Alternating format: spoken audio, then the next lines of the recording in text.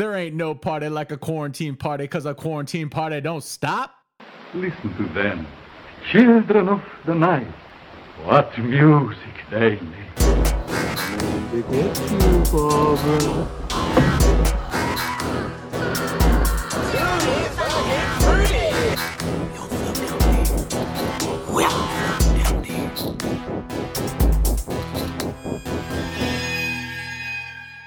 We're on day 9,302 of the quarantine, and all is well. The Covidiots have yet to breach our defenses. There's still access to water for us to wash our hands, and our toilet paper stocks remain high. Things are going to be just fine. Or are they? 30 years? That's my prediction, and I'm sticking to it. Hey, apparently, so we've got Instacart coming today for like a small delivery, because neither one of us are allowed to leave the house. Apparently, toilet paper is back in stock at a lot of places. And now are they out of like meat or something, or I don't know, Probably, fucking beans or something? Yeah, Kelly went yesterday, and they were out of beef. Yeah, Out of beef? That's been pretty regular. Yeah. I did a Instacart or a delivery for Kroger, and I went like fucking balls out. I'm gonna be eating fancy. I got like shrimp and steak. Alex is gonna leave the podcast to open her own restaurant by the time this is all I'm gonna over. run out of money like next month. Whatever, coming over to your house. We're all getting a stipend because people that didn't want socialism suddenly want socialism. Right. Yeah. Here you go, everybody. Take some money. So what is it? $1,200 per adult. $1,200. Yeah, and then $500 for a kid. But apparently, we're not going to get any money for the kid this time. Oh, we're not. Yeah, because it's because of last year's tax returns. Oh, that's true. Damn it. Well, no. Right. Have you filed your taxes for last year yet? Yeah. So the catch is, if you've already done your taxes this year for last year's numbers, Yeah. then they're using this tax return. If you haven't done them yet because they've extended the deadline, they're using the previous year's tax returns. Oh yeah, we always do our taxes super early because we haven't done ours yet. So money. Oh damn, Alex is getting kid money and Palmer's not. That's me RIP, dancing. I guess. R.I.P. Hey everybody, as per usual, I'm Palmer, and I'm joined by my two wonderful hosts, Alex and Sam. And for the Hello. Virtually joined. Yeah, right. For the second week in a row, we're bringing you an episode recorded over Skype from the comfort of our own homes. Discomfort. I'd actually go so far as to say that like I'm more comfortable doing it this way because below the waist, you guys can't see that I'm not wearing any pants. Please don't stand You up. don't have to wear pants when we record. Sam wears a robe. That's true. Not today. That's Not true. today. Not today. I put on pants today. Yeah, see? Now I'm just like part of the lounge kids club, I guess. So are you just like have nothing on, or you have boxers on? No. I got boxers on. Dude, do I'm you not have a your total, panties just like- pulled up into your butt crack like that video I sent you yesterday? If only, dude. That guy needs to teach me the way of the panties, let me tell you. For people that don't know, there was like a meme that Sam sent yesterday to us that was just like this guy dressed from head down to about the waist in like military garb, and then he had nothing on but panties underneath that, so when he stands up it's just like those bikini brief panties that are really really wedged up in between the butt cheeks. Hot. It was a pretty wonderful meme. But yeah, we're aware that we had some issues with some random losses of dialogue and stuff from last week, but hopefully we've got those alleviated for this week. We are looking into alternative for Skype. We're trying one of them this week, so maybe, assuming everything goes well, we'll be using that this week. If not, then well, we're just gonna have to keep trying different things until we get used to it. It took us 100 episodes to get good audio quality. Like doing 70. it face to face, it's going to take us only maybe 50 to get it right if we have to do it over Skype. And we'll still have 29 more years of quarantine. Yeah, exactly. We'll get it there. Don't worry. But yeah, I'll let you guys know once we get a hand on this. Actually, you'll probably know just because your ears will tell you once we get a handle on things. Just as a heads up, Sam and I are going to be doing some blatant cross promotion because our band Holden has a new record called Ursa Minor coming out in May. Style is metal, specifically blending some post-hardcore, sludge, and doom, and progressive to make something that we think is kind of a unique take on the genre. We've just debuted our first single called Sparks Between Teeth, and we received test pressings for our upcoming vinyl. So we're going to be playing the single at the end of the cast and offering our listeners a chance to win one of our test pressings. If you're a fan of metal, you might want to stick around to the end and give it a listen. And if you dig the sound, you can find us on Bandcamp at judgeholden.bandcamp.com. Holden is spelled Holden, or on Facebook. You can find us at facebook.com/HoldenBandOfficial. We'll have a full list of our band social media and stuff in the podcast description too, so you can just click some links, make it easier for you. All of the test pressings are signed, and you'll get a free Corona cough on all of them. Yes, it'll be great. It'll be great.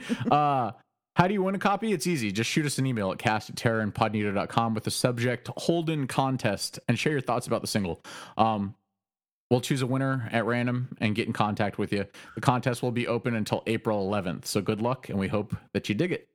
In the meantime, how you guys doing? You maintaining your sanity, I hope? I've Sam coughs into the microphone. So I might actually have gotten this shit. I don't know. Both Mary and I have felt like fairly lousy and run down the last few days. But it also made me start wondering, like, that weekend where I was legitimately like super fevery and felt real fluish and got the flu test and it came back negative and it lasted like on and off for 4 or 5 days. I'm really starting to wonder if I'm the one that spread this shit around my office, maybe. Yeah, once you said you were coughing up blood, I wasn't going to say anything, but that definitely sounds like It just happened twice. It just happened twice. And it was just a little bit. Just twice. Okay, just a little bit of blood twice. That doesn't. That the doctor said it's nothing like to worry about, but I don't really believe him. Do you have, or did you have diarrhea? No. Are you sure? Judging by the fact that we still have toilet paper, yes. Wait, is that a symptom? Is diarrhea a symptom of this? So supposedly there was Arash probably has the corona. There was another report that came out that it said apparently like gastrointestinal issues. Yeah, is a symptom, but considering the amount of just like nonsense information floating around, I really don't know what to believe anymore. There was a doctor on NPR this morning saying that was true. Aside from all of that, I've really come like super close to like trying to figure out how long my cats would survive outside. Since working from home has become my new nightmare. But I'm doing okay otherwise. Good. I've been learning how to make just like amazing meals for two. Super fancy. What are the highlights that you've been cooking so far? Okay, so I made fried polenta cakes yesterday, and then on top of that, I had a rolled pork chop stuffed with cheese and asparagus. Yo, with a like creamy pesto sauce. So do you do deliveries? Hey, are you available on DoorDash? No, you can come pick it up though. I'll leave it out front for you. Ooh. That's what Brenda and I have done. We've been trading food, but just leaving food on each other's doorsteps. So by the time this is over, I'm going to be like a morbidly obese, raging alcoholic with like a full arsenal of just awesome party dinner things to cook. Absolutely want to hang out with you even more as soon as this is all over. So that's what I'm about. That's nice. I've been spending time reading a lot more. Been bouncing. Oh, look at you! I know, expanding your mind. I just it's really just because so my baby has decided that he is going to regress in his sleeping, and so he wakes up pretty much every hour on the hour. And sometimes decides that it's time to stay awake in the middle of the night. And so there's a lot of me just holding him and trying to get him to go back to sleep. And as a result, I have to do something quiet. So I've been reading a lot. There you go. What are you reading now? I started reading The Exorcist. Okay. I've never read it before. No. And I gotta say, it's a fucking good book. All right. It offers a lot of additional insight in the film. There's a handful of things that I've always kind of been confused about in the movie itself, mainly revolving around the investigation of the death of the film director of Chris's film director in the movie, and then Father Karras's involvement with psychology and the occult. They go into that a lot more in the book. And the whole investigation having to do with that director's death is like a major subplot of the book, whereas in the movie they just kind of like it happens and then they kind of just like glance over it, and then there's like a couple conversations with a detective and there's nothing else. So there's plenty of that in the book itself, which I'm really enjoying. And a lot of the stuff that happens in that version that they released in like what was it, like 2000? Like what do they call it? The version you've never seen before or something? It delves into the stuff that happens in that version a lot deeper. And I'm genuinely surprised by how much I haven't been able to put it down. Even though like I generally know what's coming next, it's still a really, really compelling take on the whole thing. And then Joe Willie sent us a new manuscript to check out. He's in Alaska right now. Cool. That's fucking badass. Yeah, for his final military stint, and he gave us a couple weeks, actually almost like a month ago. He asked me to dig into this manuscript that he's writing now and give him an opinion on it. It's not a full length like his last book, Blood in the Woods, but it's like a novella, right? It's like I think it's like 85 pages or something like that. I'm about a third of the way through. And it's called Hot Summer Savior. It follows the story of Kurt, who's a local loudmouth and troublemaker, as he snaps and takes his former wife on a journey through hell. It's good so far. I'm holding my final thoughts about it until I'm finished. Because I'm only, like I said, about a fourth of the way, maybe a third of the way through. But hopefully I'll have it wrapped up by next week. We can talk about it a little bit more on the podcast. And it's kind of cool to have somebody who's a published author ask for our opinion on what he's got coming down the pipeline. Absolutely. Yeah, and then in addition, I told you guys about this. I bought Verotica, and I watched that. And it's for those that you know have not been aware, it's like Glenn Danzig's weird foray into filmmaking. I don't know. It's a film that starts off living up to the hype of being the horror version of The Room. Right. It starts off very much in that vein, but man, does it devolve into just straight trash, dude. Like, it's not even really like enjoyable. Like, the second story is just a ripoff of Eyes Without a Face, and the third story is just like absolute garbage, like bonkers garbage.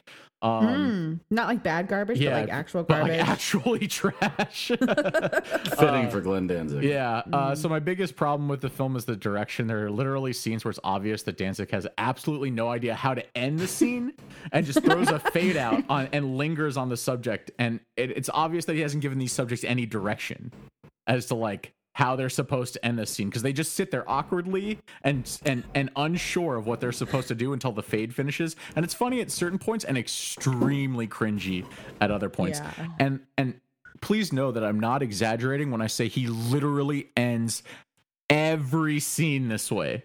With a fade and a long linger on the subject.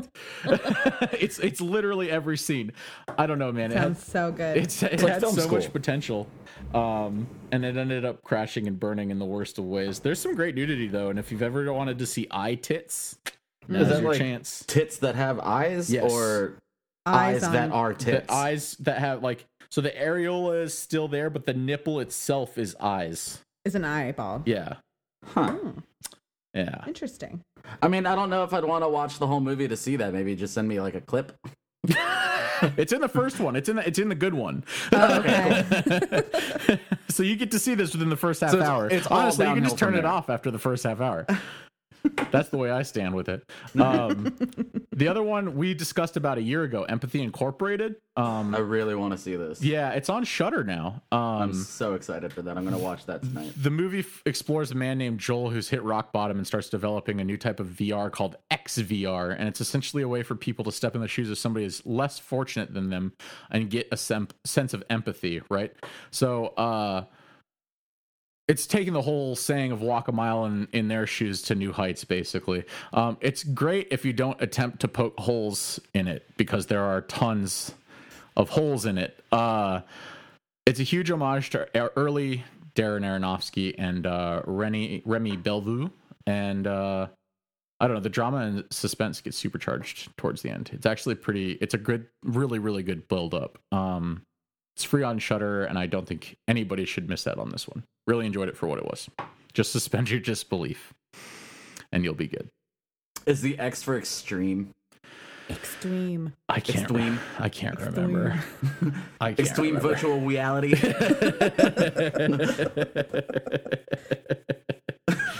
I yes, why not? We'll let you have it.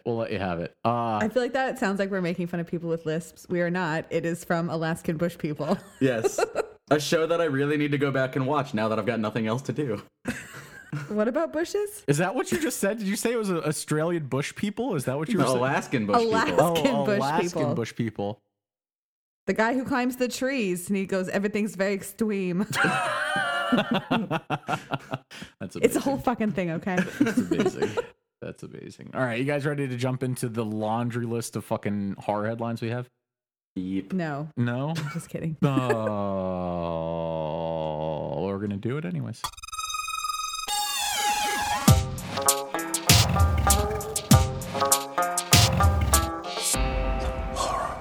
Headlines. All right, the horror headlines. What do we got this week? We got a whole bunch of new films, which is good. Fangoria's upcoming flick Porno has a new trailer.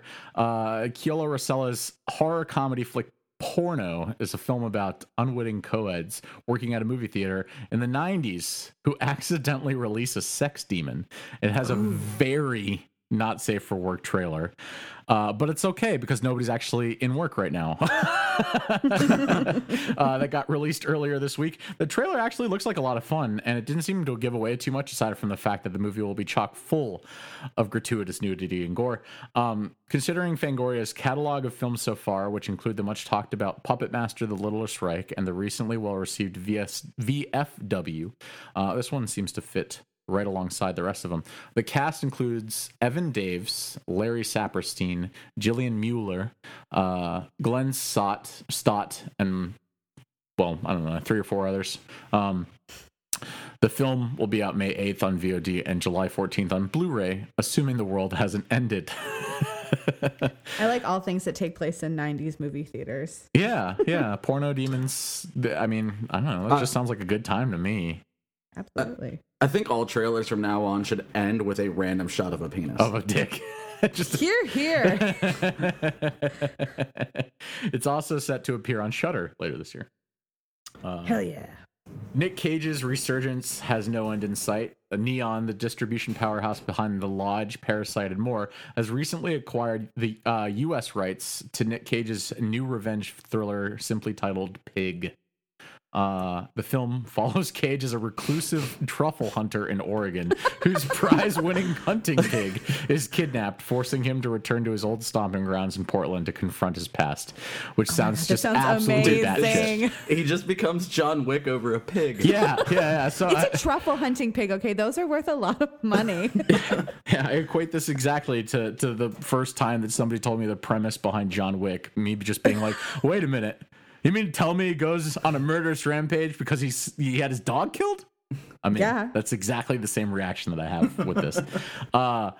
The film also stars Alex Wolff with 2 Fs from Hereditary fame, and we'll let you know as more details are released. This one sounds like it'll be a fun one. Dude, I'm so excited. Yeah, it sounds literally bonkers. Cannot wait. The next film on this list seems dumb, but I'm into nuns and Felissa Rose, so fuck it, we're talking about it. A film called A Nun's Curse is a B-movie flick that follows a group of friends on a weekend trip that are forced to seek shelter in an abandoned prison where a nun named Sister Monday has been assigned, or had once been assigned. While assigned at the prison, she was suspected of killing the inmates before she mysteriously disappeared. This lucky group is about to find out the truth behind the mystery and what horrors it might entail. The movie So on a scale of 1 to 10, Palmer, how hot is this nun? It's well, I mean, like a 3. Like a 3? She's got them big gougy eyeballs. With or without the poster looks exactly like the poster from The Nun. Yes. It's very, very clearly a ripoff because apparently we're still getting ripoffs of The Nun 2 years after that movie came out. But you know, it is what it is. The movie stars Damien Maffei, Erica Edwards, Christy Ray, Gunnar Willis, and many more. It's due out on digital and DVD May 12th. We've got some announced physical releases on their way as well. VFW, the aforementioned Fangoria hit, is getting a VHS release from Broke Horror Fan. This promises to be a very special release for collectors. It's been even cropped from its original aspect ratio into glorious 4:3. It's a very limited edition, and it goes on sale this Tuesday, March 31st at 12 p.m. You can get it over at witterentertainment.com. One of our nods for the year's best is getting a proper Blu-ray Steelbook release in May. The hit film Tigers Are Not Afraid has become a Shudder staple at this point, but we acknowledge that it's, well, you know, not everybody's a subscriber. If you're not a cool kid, you don't subscribe to Shudder. I don't know what to tell you.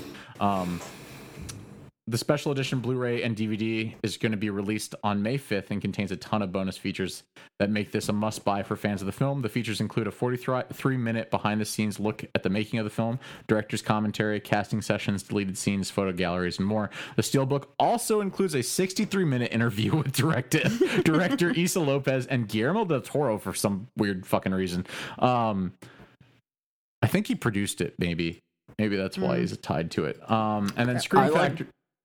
I like buying a movie and having it come with a second movie. Right? It's pretty amazing. Scream Factory is getting ready to release a special edition, a remastered transfer of the 2001 blaxploitation film Bones. Love it or hate it. Personally, I love it. The movie has been rediscovered by the horror community over the past few years, and it's finally getting its time in the spotlight once again, thanks to Scream Factory. The special features are numerous, and some of them actually seem pretty awesome. There's audio commentary with Snoop Dogg, which alone seems like worth the price of admission. Interviews with the director Ernest Dickerson, screenwriter Adam Simon, director of photography Flavio Labiano, and special effects artist Tony Gardner. There's a Digging Up Bones mini-film, Urban Gothic, which is a documentary about Bones and the influences it had. 25 minutes of deleted scenes, music videos, a theatrical press kit, trailers, and a ton more. The film's due out March 31st, and you can bet your ass I'm going to be scooping this one up. Sam, what do you think of the special feature titles?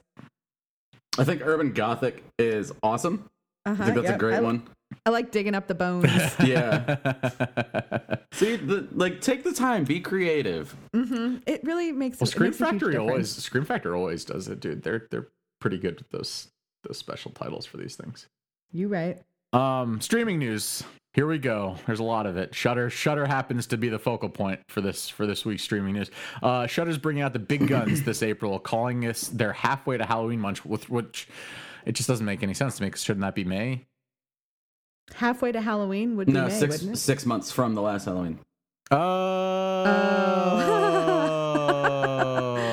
Sam, you're so smart. Yeah, I'm dumb. That's my contribution today. Thank you, guys. Goodbye. There's a ton of awesome stuff coming to Shudder in April, and we've collected some of the highlights for you. Cursed Films, which this actually sounds fucking awesome. It's a new show from Shudder that takes a deep dive into the history of some of horror's most infamous films and the supposed curses that plagued them. Everything from The Exorcist to The Crow will be featured in the show's first season. This honestly looks like so much fun for fans of movie culture and history. The first 8 films of the Friday the 13th collection will be up on Shudder. Let me just start by saying this. You fuckers have no excuse now. Just watch them. They're fun. Is he talking to us? Yes. I think he is.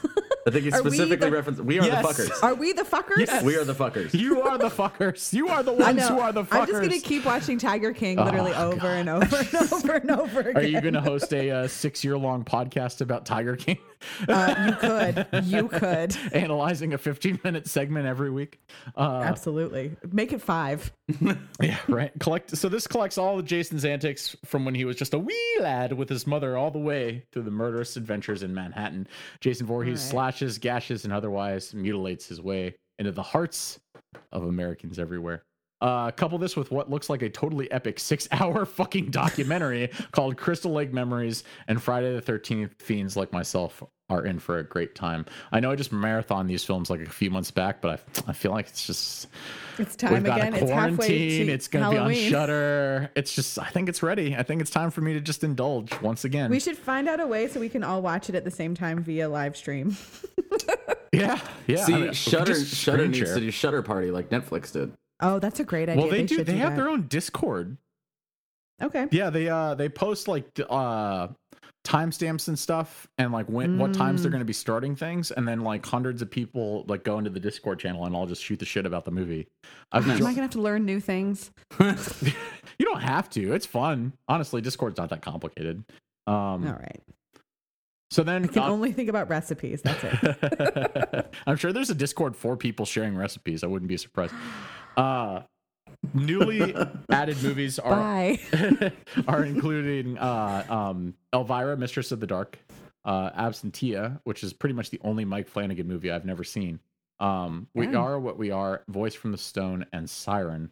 Then, in addition, this one I'm also super excited about, Wolf Creek Season 2. I have no idea why it took Shudder this long to acquire this. It's been out for like a couple years now, but it's finally on Shudder, so I'm finally going to watch it. The first season was way better than it had any right being, so I'm really looking forward to this season. And then the biggest news of them all, the return of The Last Drive-In with Joe Bob Briggs on April 24th. Just in time for my birthday! Yay! Huzzah! Shudder has its ebbs and flows, but the times that they crank out the jams make it totally worth it. For, I guess, the occasional lulls in content that they have on other months. It's a good time to be a horror fan, though. And to be a quarantined horror fan. We got some video game news. Last week, we read off some juicy rumors that Konami was in talks with Sony to sell the Silent Hill IP, which meant that we could be in store for a Resident Evil-style remake and reboot of the franchise as a whole, with Hideo Kojima taking the reins again before his falling out with Konami. It was all a pipe dream, apparently. Representatives from the Konami USPR have squashed the rumors as simply not true. We're aware of all the rumors and reports, but can confirm that they are not true. I know it's not the answer your fans may not want to hear. You're fucking right. That's not the answer that fans want to hear.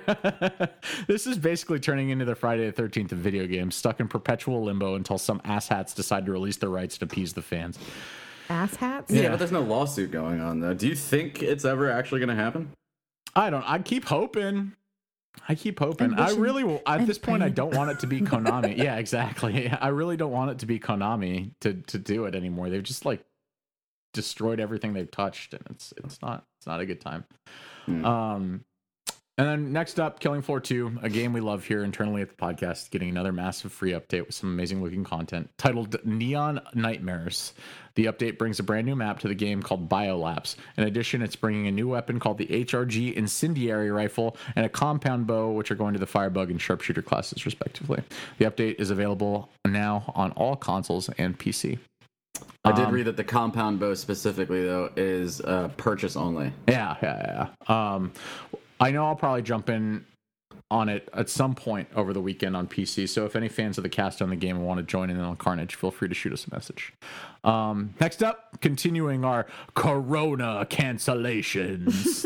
I think we're at the point where we need a specific drop just for that. For Corona cancellations? Yeah, probably. Do you just repurpose an actual Corona commercial where instead of find your beach, it's find your couch? It's just I choose the one with Tony Romo reading out the Corona stuff and just like coughing occasionally. So we told you we'd keep you apprised of any additional delays and cancellations brought forth due to old Corona, and sure enough, there are plenty more to announce. First up, The Walking Dead Season 10 finale has been delayed. AMC sent out a statement regarding the delay, right? Current events have unfortunately made it impossible to complete post-production of The Walking Dead Season 10 finale, so the current season will end with its 15th episode on Sunday, April 5th. The planned finale will appear as a special episode later in the year. No updates on exactly when that'll happen, and we imagine there won't be any until Corona releases its wheezing grasp on the world. Next, A24 has pulled its upcoming release of Saint Maud from theaters. Scheduled to be released on April 10th. It makes sense that this film's been pulled. No new release date has been announced. Kid-friendly spooks are also taking a hit as well. The upcoming reboot of the Scooby-Doo franchise, aptly titled Scoob, has been canceled. The film was set to release on the big screen on May 15th, but it's been removed from the block. Also, no new date. James Wan's new horror flick, Malignant, has also been pushed back. The movie I guess the move is happening to make room for Wonder Woman 1984, which initially had a June release date, but has also been pushed back due to Corona. The theaters and studios, I guess, are planning for things to return to normal by August, because it seems like that's when things are getting pushed into now. But time will tell. There's no new release date for Malignant at this time.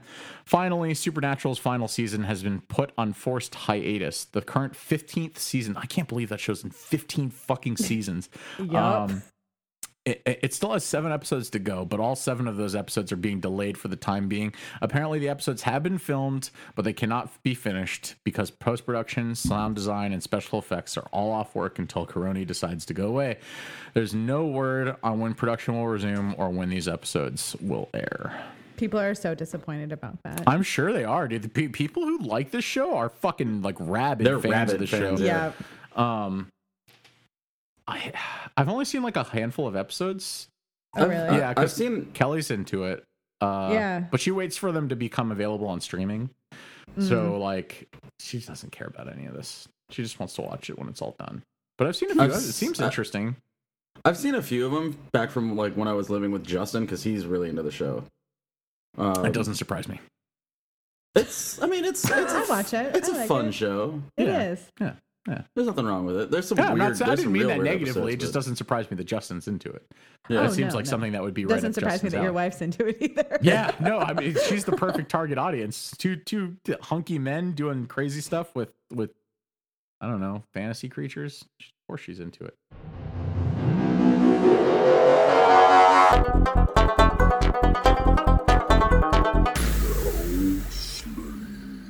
All right, Sam, go for it. So this week we only got one thing. It's straight to DVD from Lionsgate Home Entertainment on the 24th. It's called Hunter's Moon. When their parents leave town, 3 teenage girls decide to throw a party in their new country home. But when a gang of dangerous local boys with sinister intentions turn up, the women are forced to not only defend themselves from the evil inside of the house, but an unseen bloodthirsty predator that is hunting them one by one outside of the house. Oh no. It's called Hunter's Moan. Hunter's Moon. Oh, moon. I was like, I hate that word moan. But Why moon do you is hate the fine. word moan? What's wrong with the word moan? I don't know. I feel like the way some people feel about moist, I feel about the word moan. Moan. Okay. Moan. Oh, she I don't know, moaned so which is- loud. I just don't like it. All right, fair enough. Shit. Too many Why vowels. do people have so many problems with the words in the English language? It just doesn't make any sense to me. Moan. I have a friend who's like really offended when anybody uses the word cunt. Oh, really? Like I know a genuinely lot of people fucking like that. offended by that. I know quite a few people like that. You can say like Well, they're- any other curse word in your entire repertoire, but as soon as you say cunt, she's getting up and walking out of the room. Like, Oh. it's pretty funny. I'm bringing that stateside. I feel like every other country gets to liberally use the word cunt. Yeah, right? Like Australia, dude, it's just like, hey, cunt. Oi, The Brits cunt. do. Oi. Yeah, no, I'm with you. I feel like cunt should be just a well-accepted thing. I don't know why it's so offensive over here, but I guess it's I don't know, because we're so repressed on everything. Everything here is offensive. it's true. It's true. All right, you guys ready to do a main event? Yes. All right, let's do it. Ladies and gentlemen, welcome to tonight's main event.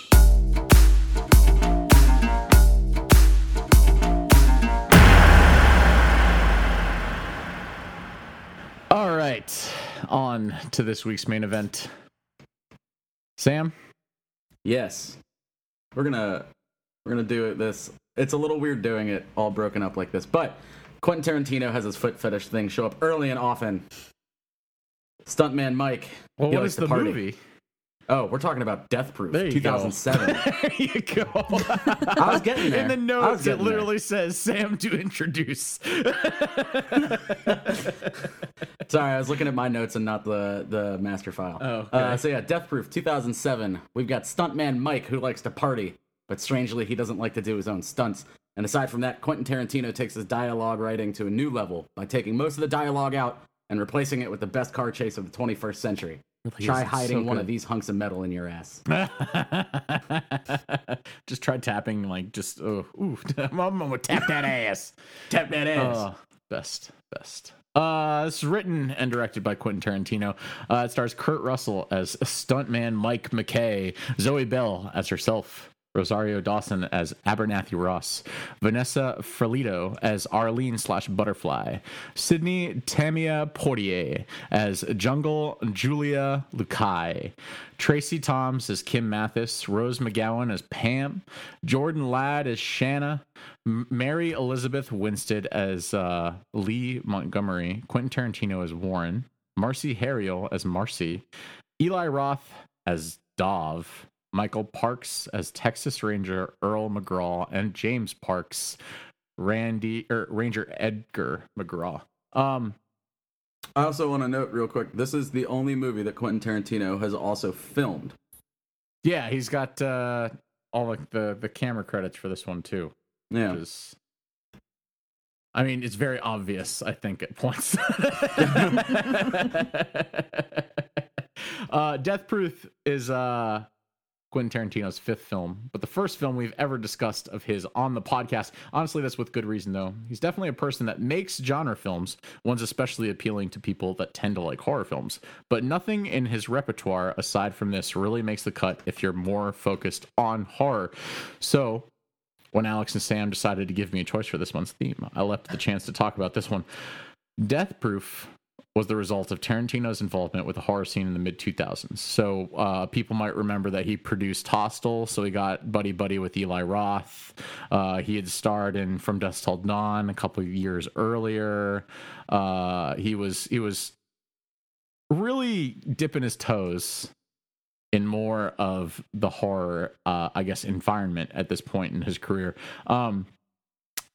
In collaboration with Robert Rodriguez, he decided to come up with this grindhouse thing. Well, they both came up with this grindhouse thing. It was a mostly satirical attempt to create the experience of a grindhouse movie theater for modern audiences. Honestly, this is actually the thing that kind of introduced me to the concept.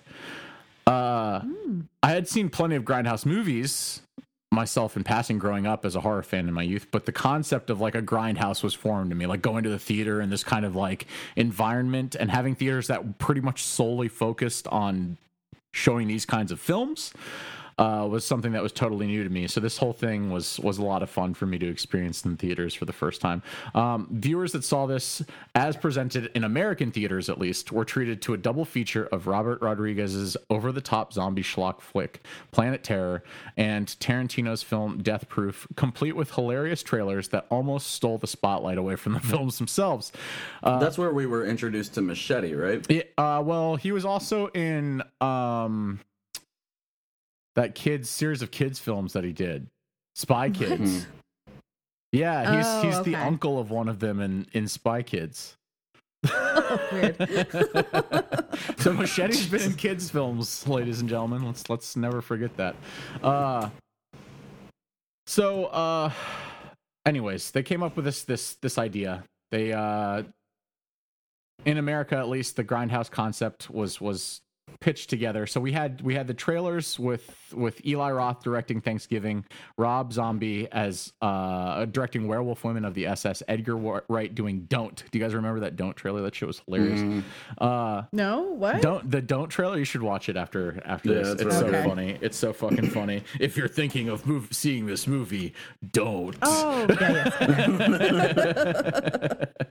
They proved to be the perfect complement to the double feature. They also had like commercials for like restaurants, just like fake restaurants that were made up, and all sorts of like weird shit in between. It was really great. So now that we've set the stage for listeners who didn't experience this one in theaters and reminded the people who did just how awesome the whole thing was, let's discuss how the film itself got started. The story for Death Proof developed because Tarantino's intense fascination with stunt people, how they would do kind of these death-proof cars in order to survive high-speed crashes and collisions. He wanted to take this fascination of his and use it as a structure for a slasher film. In an interview with Rolling Stone about the film, he stated, "I realized I couldn't do a straight slasher film because, with the exception of women in prison films, there is no other genre quite as rigid." He's definitely right about that. And if you break that up, you aren't really doing it anymore. It's inorganic. So I realized, let me take the structure of a slasher film and just do what I do. My version is going to be fucked up and disjointed, but it seemingly uses the structure of a slasher film, hopefully against you. What do you guys think? Do you guys think that he did that successfully? It sticks to the slasher tropes really well, actually. Mm-hmm. So like the movie's broken out into the two sections, and the first half of it, you've got Shanna, Arlene, and Julia, who all end up dying. And if you look at the standard tropes, you've got Arlene, who's talking about all the sex she's having with a guy, right. Or all the things she's doing short of actually having sex with a guy. Julia's regularly like really just kind of shitty to everybody and takes way too much pride in herself. Well, she's also the really promiscuous one, right? Like, yeah, she's the one who's to into the point where like she sets Arlene up to, yeah, and she sets Arlene up to give some random person a lap dance on her radio show, right? And they're all on their way to a secluded place, even though they don't actually get there. Yeah, that's true. That's true. Whereas like the second half, all of the women are in like stable relationships that are like, and pretty much all they talk about is fairly PG. Right? Yeah. They don't do any drugs, whereas the first group, the first thing that they're really out and about looking for is at least weed, if not more, and to the point where they get there's that conversation where they don't want to rely on somebody else because then they think they're gonna owe them shit. Yeah. Well, the first group of girls too are out to go on vacation, whereas the second group of girls are for work. Yeah. So they're the more responsible. Well, no, they're taking a break from work, right? This is their vacation, right? But they from still work. have been working. Right. Yeah. Right. I mean, they've got 3 days. Right. They're all off for 3 days at the same time for the first time ever. But do we think that he uses this like against us? I mean, no, because it plays out the way it would in any other slasher movie for them. I don't think he's like. I don't think he's subverting it. I think it does because they turn the slasher into the victim at the end, right? Like, but like actually like really they fucking chase his ass down. He's totally helpless, whereas in most slasher films, the slasher is never totally helpless. Like eventually the final girl will like bring him down, yeah. But by the end of this, Kurt Russell is like literally begging and screaming like, "Please don't do this!" Blah blah. He's shot in one arm. He's broken his other arm. Yeah, he's like sobbing at the top of his lungs, and you don't feel an ounce of remorse for this asshole. No, I actually every time I watch this movie, that last sequence where he's like the last car chase, even before he like flips his car, and you like really hear him wailing. I can't help but fucking laugh at it. Dude, it's so funny whenever you hear that high-pitched scream coming from the crash car. Yeah, it's great. So in that way, I think up until the last scene, or like the last scene, I think that it pretty much follows the slasher tropes. Yeah, for sure. I think he does successfully turn it on its head a little bit towards the end. While preparing the film, Tarantino shopped the movie around to the likes of John Travolta, Willem Dafoe, John Malkovich, Mickey Rourke, Ron Perlman, and Sylvester Stallone, all to play the role of the infamous stuntman Mike. Could you imagine? I also heard Ving Rhames was offered this role too. Oh, was he? Who? Ving Rhames. Oh, Ving Rhames would have been really good in this role, to be honest. Holy shit, could you imagine? But can you imagine like any of these people, but specifically the ones that jumped out to me were Ron Perlman and Sylvester Stallone. Could you imagine either of them in this fucking role? Like Ron Perlman. I could see Ron Perlman in this role. I couldn't see Sylvester Stallone. No, but Ron Perlman for sure. The ones, the two that really throw me off are John Travolta and John Malkovich. John Travolta. I think honestly, like if John Travolta would have done like the fanatic-esque acting while playing Mike in this, like that would have been fucking great. I would have really enjoyed seeing that. That would have been something. But I think also Willem Dafoe would have made this a very interesting film. He would have made it an entirely different character. Like even with the same dialogue and everything, just the way that Willem Dafoe acts and looks, he would have made it an entirely different character. Yeah. Like I think Mickey Rourke and Ron Perlman could have done it pretty much exactly the same. Yeah. Yeah, it's interesting just thinking about those possibilities. But none of them were available for various reasons. It seems like a large majority of them had scheduling conflicts or prior commitments. The film itself takes place in two parts. Part A takes place in Austin, Texas. and follows one particular set of women. Part B takes place in Lebanon, Tennessee. Aside from the two distinct groups of women and locations, there are a number of visual differences between the two parts as well. The first part is intentionally grainy, with post-production teams going so far as to purposefully damage the film, so it had a more genuine grindhouse aesthetic to it, and was even shipped with poor packaging, so it would arrive at the movie theaters even more damaged and worn down. The result was so effective that until Sidney Poitier's character Julia pulls out her cell phone, the whole first half of the film actually feels like a 70s era period piece. Because like it always throws me for a loop whenever I'm watching this movie, just because when she does pull out her cell phone, it feels a lot like that scene in It Follows where suddenly that character just pulls out her fucking her compact, and it's like a fucking whole like electronic device. Yeah. It's just one of those like sudden things that just like makes you really question the time period that this is supposed to be taking place in. Did they have billboards in the 70s? I'm sure they did. Yeah, for sure. Yeah. The Marlboro Man? Come on. Yeah. Oh, yeah, you're right. So the first part also includes a lot more intentional poor editing, including a poorly spliced title card, sudden jump cuts, and tons more. Sam will go into a little bit more detail about this as we get into the film synopsis. The second part has almost none of this and feels decidedly more modern. But I think we've rambled enough in terms of introduction. Let's get into the synopsis. Three friends, Arlene, Shanna, and radio DJ Jungle Julia Lakai, are headed out of Austin, Texas to celebrate Julia's birthday. As they ride out of town towards their first stop, it's revealed that a black 1970 Chevy Nova is following them. Before entering their first stop, Guaro's Taco Bar, a brief shot of Arlene takes place when she notices a menacing black vehicle slowing down to get a good look at the ladies as they walk in. Ominous music plays, but Arlene ignores the incident and walks into the bar. Once she sits down, we learn that Julia has more in store for Arlene than meets the eye. Julia reveals that she's made a radio announcement offering a free lap dance from Arlene in return for addressing her as Butterfly, buying her a drink, and reciting a segment from the poem Stopping by Woods on a Snowy Evening. We've got a clip here. So, Butterfly, can I buy you a drink? I'd love one. What can I get you? I'd take a margarita. Here you go. So after they buy you a drink, when they raise their glass to toast, they look you dead in the eye and repeat this poem. The woods are lovely, dark, and deep, and I have promises to keep and miles to go before I sleep. Did you hear me, Butterfly? Miles to go before you sleep. And then, if they say that, you gotta give them a lap dance. What?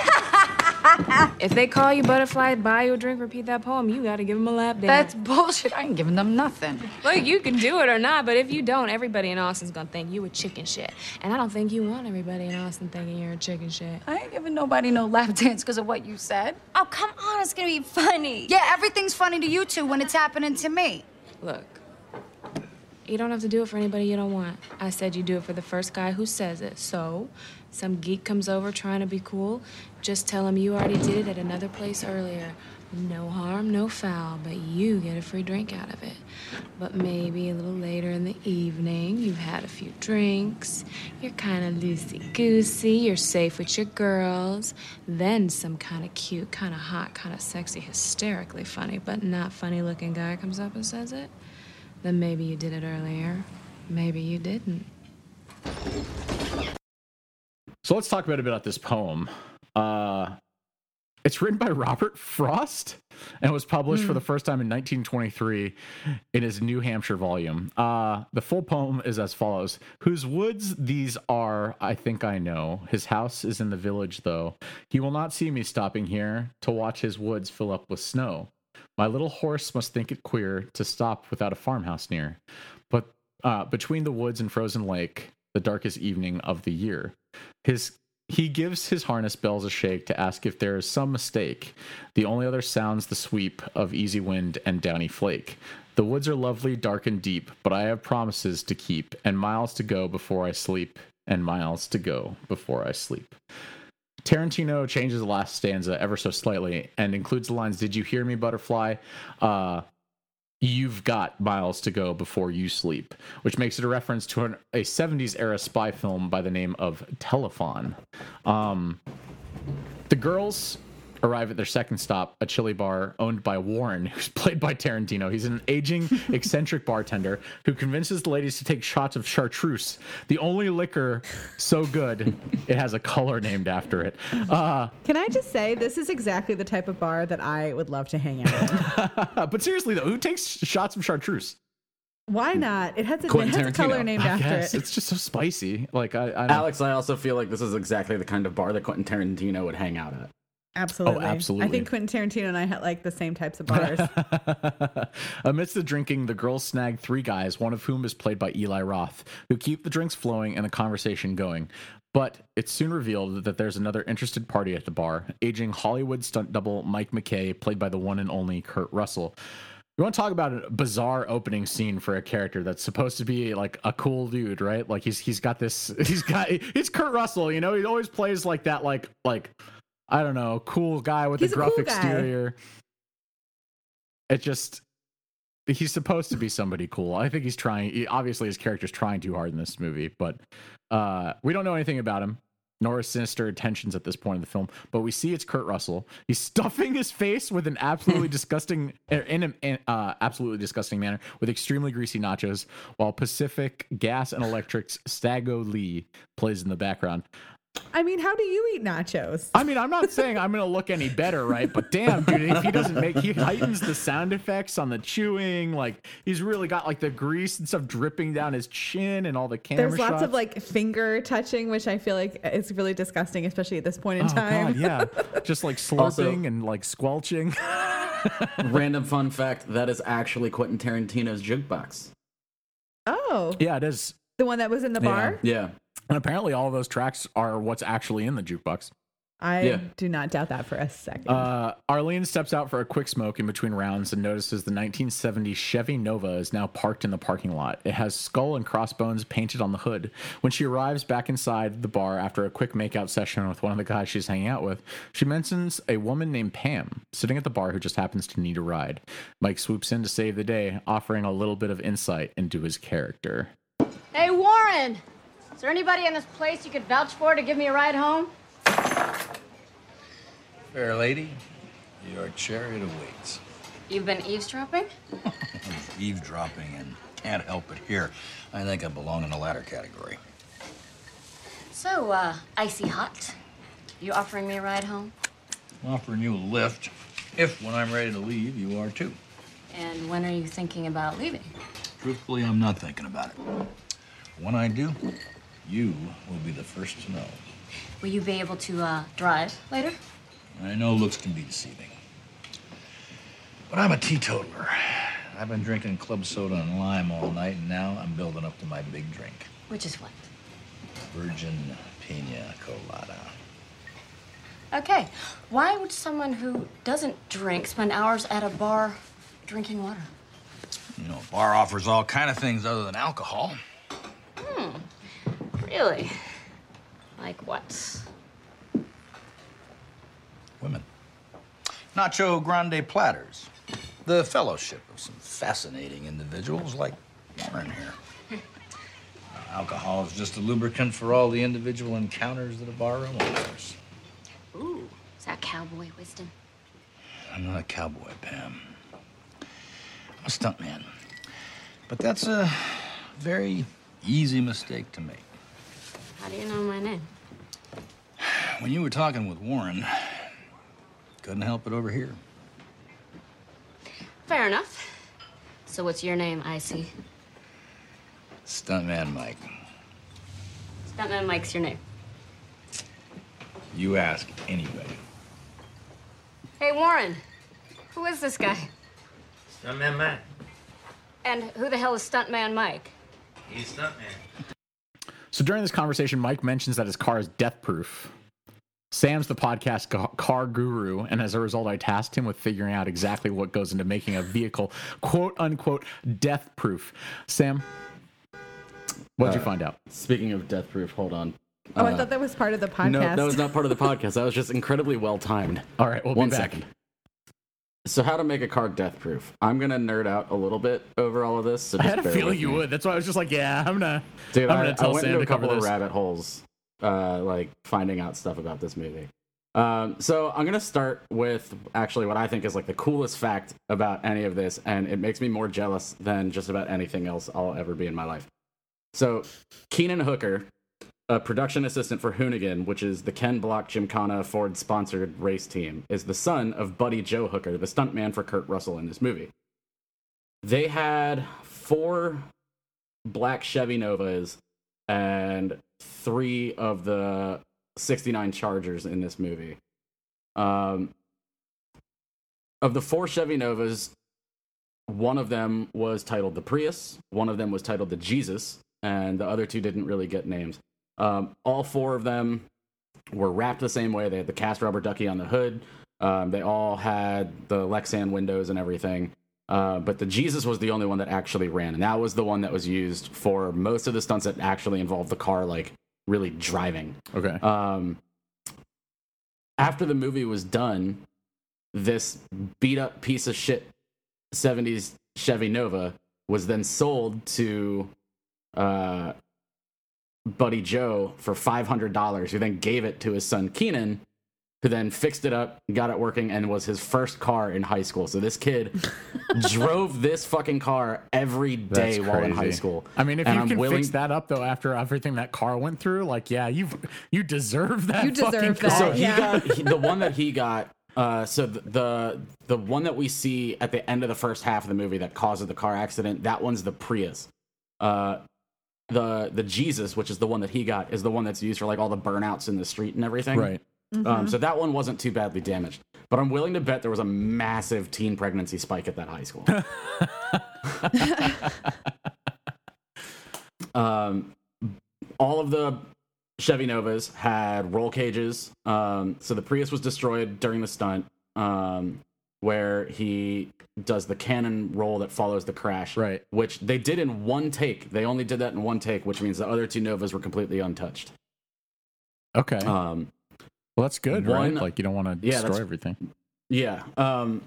The Challenger that the girls drive was recently sold on eBay for $36,000 back in 2016, I think. Honestly, that's not too bad of a price to pay for a vehicle that was in, like, a Tarantino movie.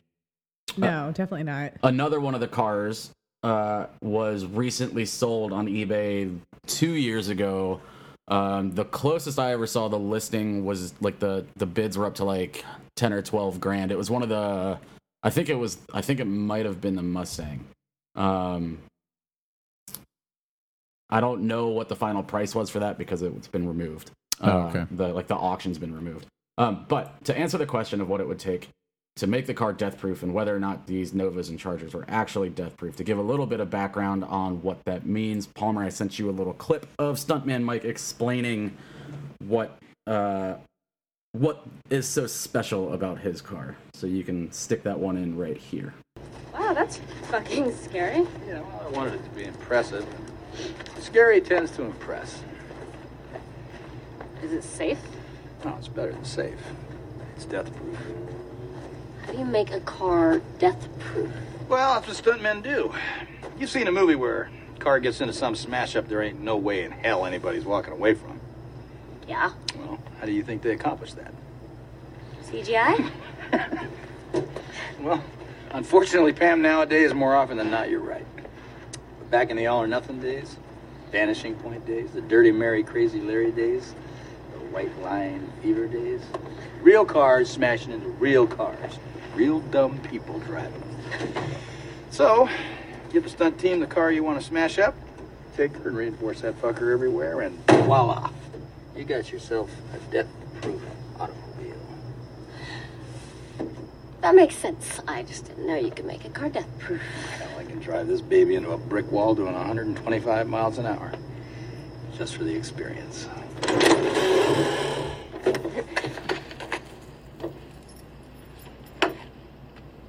Why is your passenger seat on a box? Well, this is a movie car. Sometimes when you're shooting a crash, director wants to put a camera in the car. You know, shoot the crash from the inside. That's where you put the camera. They call it a crash box. Here. There you go. You know, when you asked to drive me home, you didn't mention your car didn't have a passenger seat. Yeah, well, actually, I didn't ask to drive you home. You asked me for a ride, and I said yes. But look at the bright side, Pam. I won't be getting fresh putting my hand on your knee. It is the bright side. I thought so. What an interesting clip that was. That was the most interesting clip I've ever heard. My God. It was just amazing. Outstanding. Thanks, Stuntman. Phenomenal. Perfection. We could keep going. Stuntman Mike knows his cars. So, is this car actually death-proof? Absolutely not. It is a lot stronger and more secure than most cars, thanks to the roll cage, the reinforced body structure, the plexiglass instead of actual glass windows, and what appears to be only a 4-point harness. But if that's all it took, NASCAR drivers are there more points to the harnesses? The most I've seen is 6, but I think there is a 7-point harness. I don't know. So what does that mean? What does a point harness mean? What is a point on a harness? Does it mean like it buckles in as many times, or?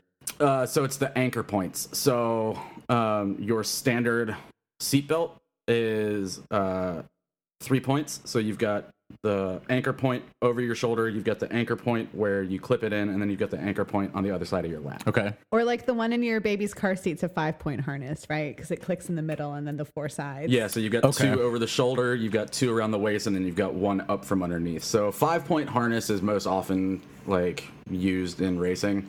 There are 6-point harnesses that are a little more like structurally sound, but they're very rarely used as far as I'm aware, outside of like professional racing. But even then, I think it's still mostly 5-point harnesses. Okay.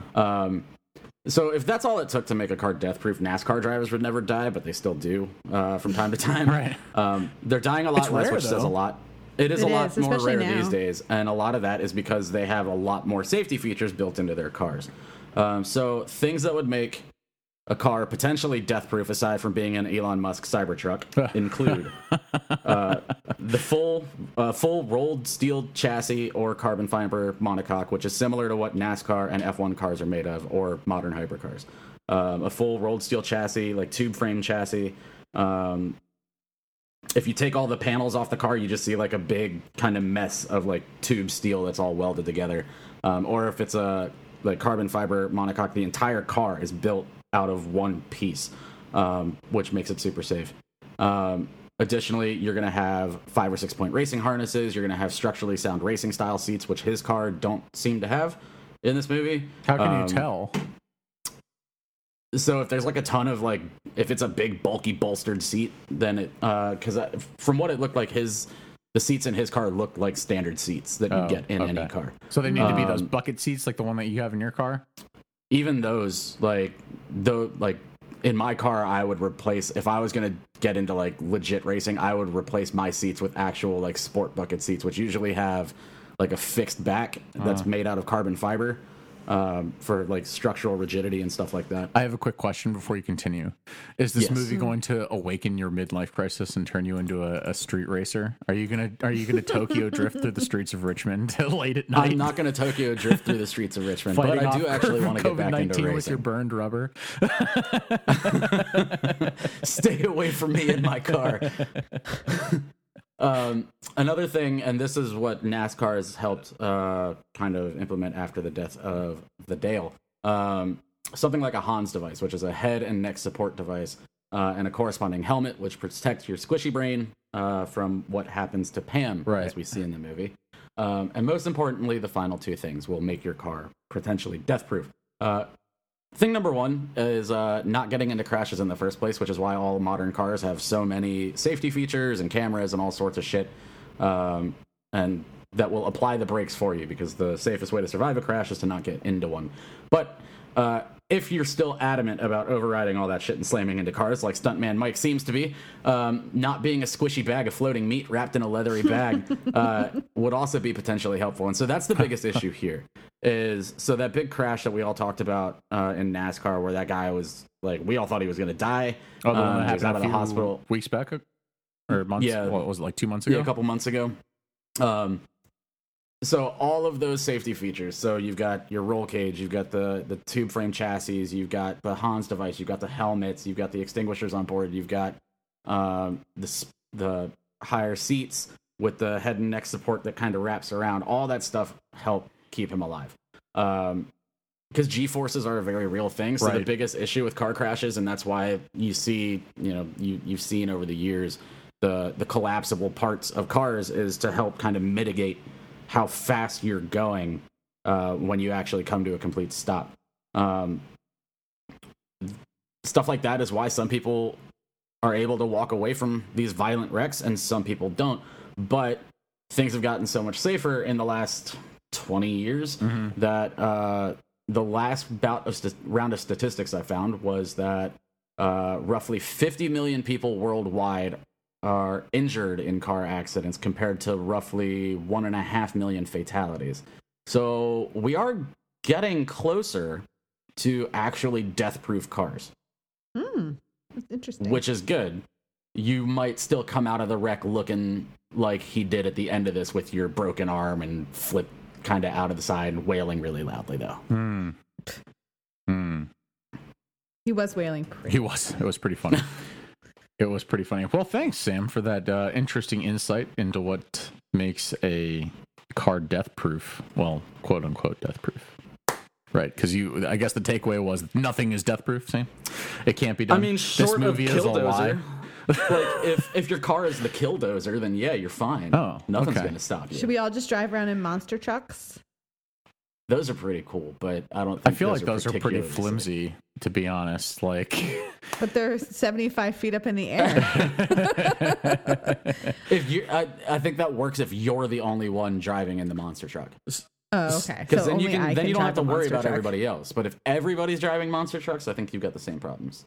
So Gravedigger, right? He has that that monster truck place in North Carolina that we drive by like every fucking time we go to the Outer Banks. We go to the beach. Yeah, and every single time I'm like, we're gonna stop there, and we never do. One of these years, I think I'm going to. It'll have to Next happen, year. dude, for sure. Like when we all survive the Coronis. I feel like the baby would love monster trucks. I feel like, yes, I agree. Or hate it, but I don't care because I'm going anyways. We're doing this for me, not you. Do you understand? You sit down and you suck it up, baby. Stick your fingers in your ear. For some reason, Arlene can't stop looking at Stuntman Mike. Probably because she's suspicious because she saw him being a fucking creep in his car earlier that day. But he convinces her to give him a lap dance, basically taunting her into it. Here's the clip. Ladies.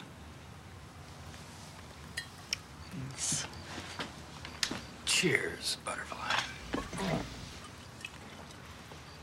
The woods are lovely, dark, and deep, and I have promises to keep and miles to go before I sleep. Did you hear me, Butterfly? Miles to go before you sleep. Sorry, Stuntman Bert. Mike. Mike. She already broke off that dance. Is that true? Did I miss my chance? Do I frighten you?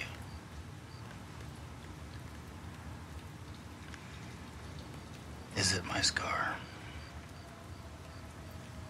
It's your car. Yeah, I know. Sorry. It's my mom's car. Have you been following us? No, but that's what I love about Austin. It's just so damn small. You've seen us go before? I saw him outside of Guero's. And I saw you outside Guero's, too. You saw my car, I saw your legs. Now, look, I ain't stalking y'all, but I didn't say I wasn't a wolf. So you really weren't following us? I'm not following you, Butterfly. I just got lucky. So, how about that lap dance? Sorry, it was a one-time only offer, and she did it earlier this evening at Antone's. No, she didn't. How do you know? I'm good that way. And you look a little too shade. What's too shade? wounded slightly. Why should I be wounded? Because you expected guys to be pestering you all night, but from your look, I can tell nobody pestered you at all. That kind of hurt your feelings a little bit, didn't it? There are few things as fetching as a bruised ego and a beautiful angel. So, how about that lap dance? I think I'm gonna have to give you a rain check. Well, since you'll be leaving in the next couple of days, that rain check will be worthless. But that's okay. I understand if I make you uncomfortable. You're still a nice girl, and I still like you. But I must warn you of something. You know how people say, "You're okay in my book," or, "In my book, that's no good." Well, I actually have a book. And everybody I ever meet goes in this book. And now I've met you, and you're going in the book. Except, I'm afraid I must file you under chicken shit. And what if I did it? Well, I definitely couldn't file you under chicken shit then, now could I? What's your name again? Stuntman Mike. Well, Stuntman Mike. I'm Butterfly. My friend Jungle Julie over here says that jukebox inside is pretty impressive. Yeah, it is. Yeah. Why don't you go get ready for your lap dance? Wow, what a great clip. All right, the women from in khaki shorts, nonetheless. I just find it interesting that she saw him in his car earlier being a creep, and she still gave him a lap dance, which makes me assume she did not see him eating nachos. He spoke to her soul. He called her out dude, for really being lonely. She did a full pretty. 180. She was like, "Oh, this guy really gets me." The women prepare to depart with Lana, another friend. Pam, Julia's old classmate, accepts Mike's offer of a ride home. Mike, but she's not going to sleep with him. Nope, she won't. He's old like my dad. Yep, he is. Mike takes Pam to his Hollywood stunt car, rigged with a roll cage, and tells her that his car is death-proof, but only for the driver.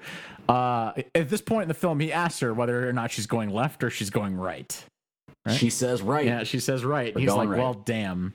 She's like, why? And he's just like, could have been that much longer until you realized that something was up and you wouldn't be scared. But now it's just time to get scared. And she's just... That was so good. Yeah.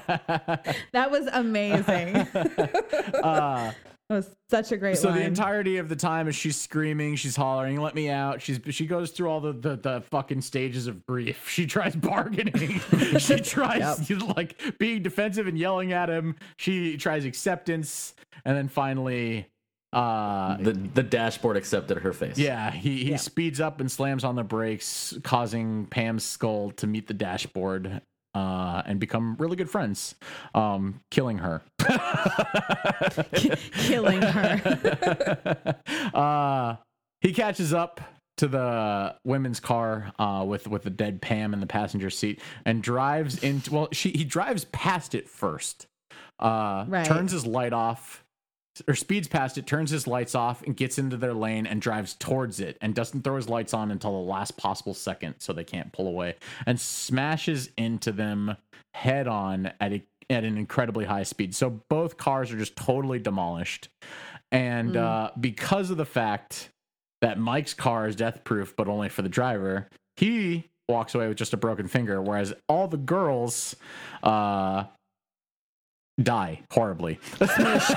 So you have the driver who gets showered with glass and has the steering wheel slam into her. That's Shanna, right? Julia's leg comes flying off. Yep. I don't remember what exactly happens to Shanna, and Arlene's face gets ripped off by the tire. Right. Doesn't one of them go through the windshield? Yeah, that's is Shanna. That Shanna? Okay. So this, in a movie that's made with like interesting editing choices to make it look like what it is, this is the one scene that has always bugged me because there is a massive editing mistake here. Okay. What's that? So we see kind of the death of each girl in 4 different shots. And so, like, you see the cars crash 4 different times. And the first and second shots where you see Julia and the driver die, the cars slam together and come, like, to an instant stop. You don't see it the third time when Shanna gets fired out through the windshield. But the fourth time, when you see Arlene die, instead of the cars slamming into each other and coming to a complete stop, the Nova actually hits it and then goes over the top, which causes the spin to happen. And it's just, like, a really weird editing choice to have it go that way. I did not notice that. I didn't either. I will be completely honest. Yeah, I didn't notice that one at all, but I'm glad that you picked up on it, Sam. I just kept seeing the leg. Because the thing, like, the reason that it bugs me the most is, like, the first 2 deaths would make sense, but Shanna wouldn't be able to get ejected out of the windshield if the other car is driving over it. Right, because the car would be on the windshield. I see what you're saying. Yeah. You're right. Honestly, this whole thing plays out like one of those Canadian public service commercials that they released that were, like, horribly graphic. Yeah. I remember when those things got released and Bloody Disgusting started talking about them and, like, airing them. I was like, there might be something that you're going for here that might just maybe be missing the mark. No, I think that they're probably pretty spot on. They were just to freak us out. Well, like, because, like, they had one for the car accident, one for, like, the drinking and driving. Those were 2 separate ones. Yep. And then they had one was for texting, sorry, and one was for drinking and driving. And then they had one that was, like, randomly, like, a worker in a restaurant that gets, like, scalding hot water poured all over them. And I'm just like, you guys are this is just gore porn. I feel like Canadians have had a history of just, like, really disturbing commercials to try and get people to not be bad. And that's why they're so nice. That is why they're so nice. Like, don't be we bad. saw it in that commercial, so we don't need to see it in real life, okay? No, we're fine. This is your brain on drugs. Effectively, this well, they cut to a scene in the hospital, right? Sheriff McGraw appears with his son, and they discuss the fact that maybe, just maybe, this wasn't an accident. And the sheriff actually mentions that he thinks that this was a murder, and that it was what do you call it? Premeditated. Yeah, premeditated. And that it was sexual in nature. Now, like it gave him a boner. Now, Tarantino actually edited out a scene that was supposed to exist before the hospital scene, but after the car accident, where Stuntman Mike goes over to the car and just viciously masturbates onto all the dead bodies. And Tarantino was like, no, that's in poor taste. Well, wasn't part of that scene also he picks up Julia's leg? Yeah. Off the road, and he's holding it in his hand. And then he starts jacking off? Yeah. So apparently that got edited out because he felt that the conversation between the sheriff and his son was enough of a way to tell the audience that this was sexual in nature. It gives me the heebie-jeebies. Yeah, just a little bit. So, like I said, this effectively ends the first part of the film. And this is where the film does kind of a total 180. It loses the grainy, filtery look to it, becomes like a modern shot film pretty much from here on out. The poor editing disappears. It's just, it goes from an homage to 70s exploitation to just being like, fuck it, I'm making a Tarantino movie now. Yeah. So we cut to 14 months later in Lebanon, Tennessee, where once again we're introduced to Mike. He's in another all-black car, a 1969 Mustang this time. This one without the skull and crossbones on the hood. He's got 3 more young women in his sights named Abernathy Ross, Kim Mathis, and Lee Montgomery. They stop at a convenience store where Mike watches them from his car. The women pick up their friend, stuntwoman Zoe Bell, from the airport, while Mike inconspicuously photographs them. Sam? You got something you want to say about this? Yeah. Are you sure? So I've got a really bizarre tangent about Lindsay Lohan. Oh, okay. Here we go. Oh, I like Lindsay Lohan. Let's talk. So when the women are all driving and they're talking about kind of like their work and everything, Rosario Dawson says she's doing Lindsay Lohan's makeup for a movie. Yep. Okay. I don't know what inspired me to just look up Lindsay Lohan's movies, but if this movie takes place in 2007, if this movie took place in 2007, these are the 3 options for movies that came out starring Lindsay Lohan that year that Rosario Dawson possibly could have done her makeup for in this weird Quentin Tarantino universe. Chapter 27, Georgia Rule, and I Know Who Killed Me. So 3 classic Lindsay Lohan movies? Classic, absolute classics. Georgia, those fucking. These are amazing movies, Sam. I have not seen any of these movies. Oh yeah, I've not even heard of any of these movies. Georgia Rule has Jane Fonda in Georgia it. Rule but that's like a remake, right, of like a classic film? I'm not sure, but I think in that movie she was being molested by her dad. Creepy. So if that's actually the case, given it's Quentin Tarantino and given what stuntman Mike's proclivities are in this movie, I'm guessing that's the one Rosario Dawson was working on. Yeah. Okay. All right. Or maybe I know who killed me. Also right? fitting. Isn't the one where she woke up in a hospital and she had like amnesia and she didn't remember who she was? Like a typical day in the life of Lindsay Lohan. Yeah, like she was like, she like went missing and then they found her like 2 weeks later and she was, I think she had amnesia or something, or she forgot who she was. Come on, how do you guys not know these? I'm sorry. I'm not a Lindsay Lohan stan. Yeah. Sorry, I don't know what to say. Clearly not. Yeah. We're called low stands. Low stands. All right. Today That's my weird tangent. That was a 1 a.m. moment last night. I don't know what the last moment. I like that. I'm going to call those 1 a.m. moments for me from now on, because that's always when they happen. Zoe. Oh, hold on. Real quick.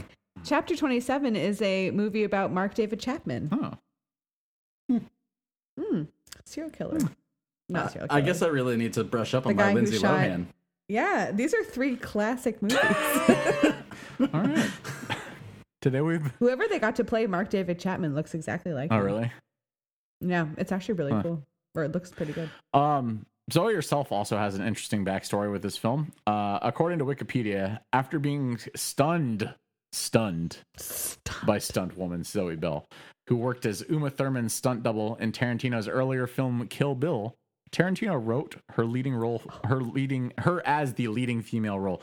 This was her first on-screen acting, which Bell initially thought was just going to be a cameo role. The character Zoe was based on the stunt woman herself and includes small stories based around her real-life experiences, some with Tarantino. When her name was featured on the film posters opposite Kurt Russell, Rosario Dawson, and Rose McGowan, she realized how big the role was. I don't know how you don't realize that when you have that many speaking lines. She's in like every scene for the second half of the film. She also has my favorite moment when she hops up at the end. She goes, "I'm okay." Yeah. I'm okay. That was really good. Zoe tells them that she wants to test drive a 1970 Dodge Challenger because she's in the States.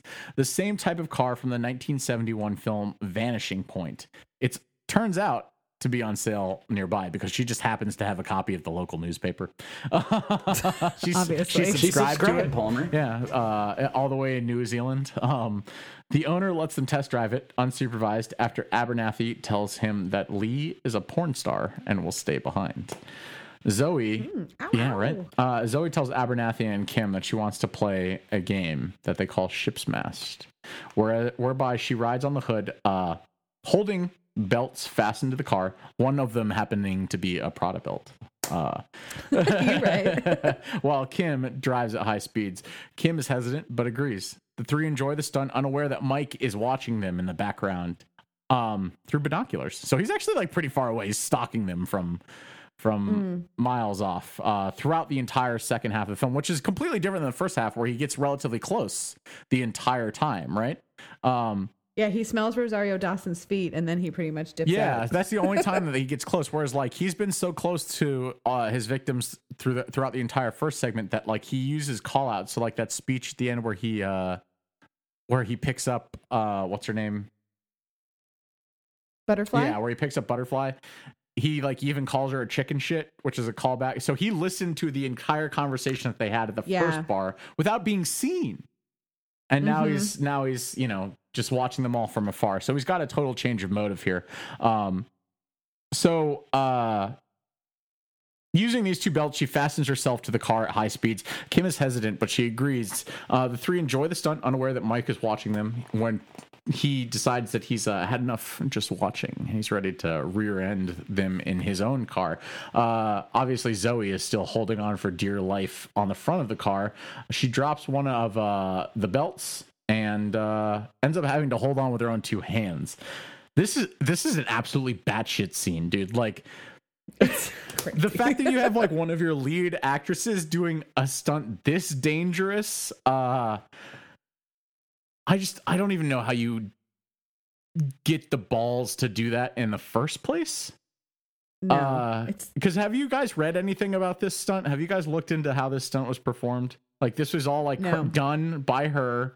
It was done in multiple takes, but it was done like all by her, holding on with her own two bare hands while the car was going upwards of 80 miles an hour. Sometimes up to 100. Yeah. See, I was wondering if the car was actually going that fast. The car was. So Quentin, super fast. So Tarantino and even Zoe Bell was pretty adamant about it. That they could have faked it. They could have set up like green screen, some like, but he didn't want some to do big fans and made it look like it's moving, but then it wasn't gonna feel real. And because one of the biggest things was Quentin Tarantino had a very specific shot in his mind where you see the two cars next to each other, and in that shot you're able to see the driver turning the wheel with Zoe on the hood and the tires shifting from under the car. Yep. And that shot just wouldn't be possible if they weren't actually doing it. Well, not with the CGI at that time, definitely not. Maybe now with the CGI this time, but even then it would start to look fake. And that's one of the best parts about this movie is the fact that it really is like one of the best modern era filmmaking car chase scenes that like exists, period. I mean, I think it's weird to say this because I mean it is a horror movie. It does have a slasher tropes, but this is honestly like you could put this as a car movie, and like a chase movie up against just about anything else that they reference in this movie, like Bullet or the original Gone in 60 Seconds, like all sorts of stuff, like man. The original Gone in 60 Seconds, like anything. Dirty Mary, Crazy Larry. All that stuff, even Vanishing Point, like every one of those movies is iconic as far as like for being a car movie. Yeah, and I think this movie absolutely stands up to it. Oh yeah, dude, it's batshit, absolutely batshit. So he rear ends them, causing Zoe, like I said, to drop one of the belts. After several more collisions, and by several we mean literally dozens,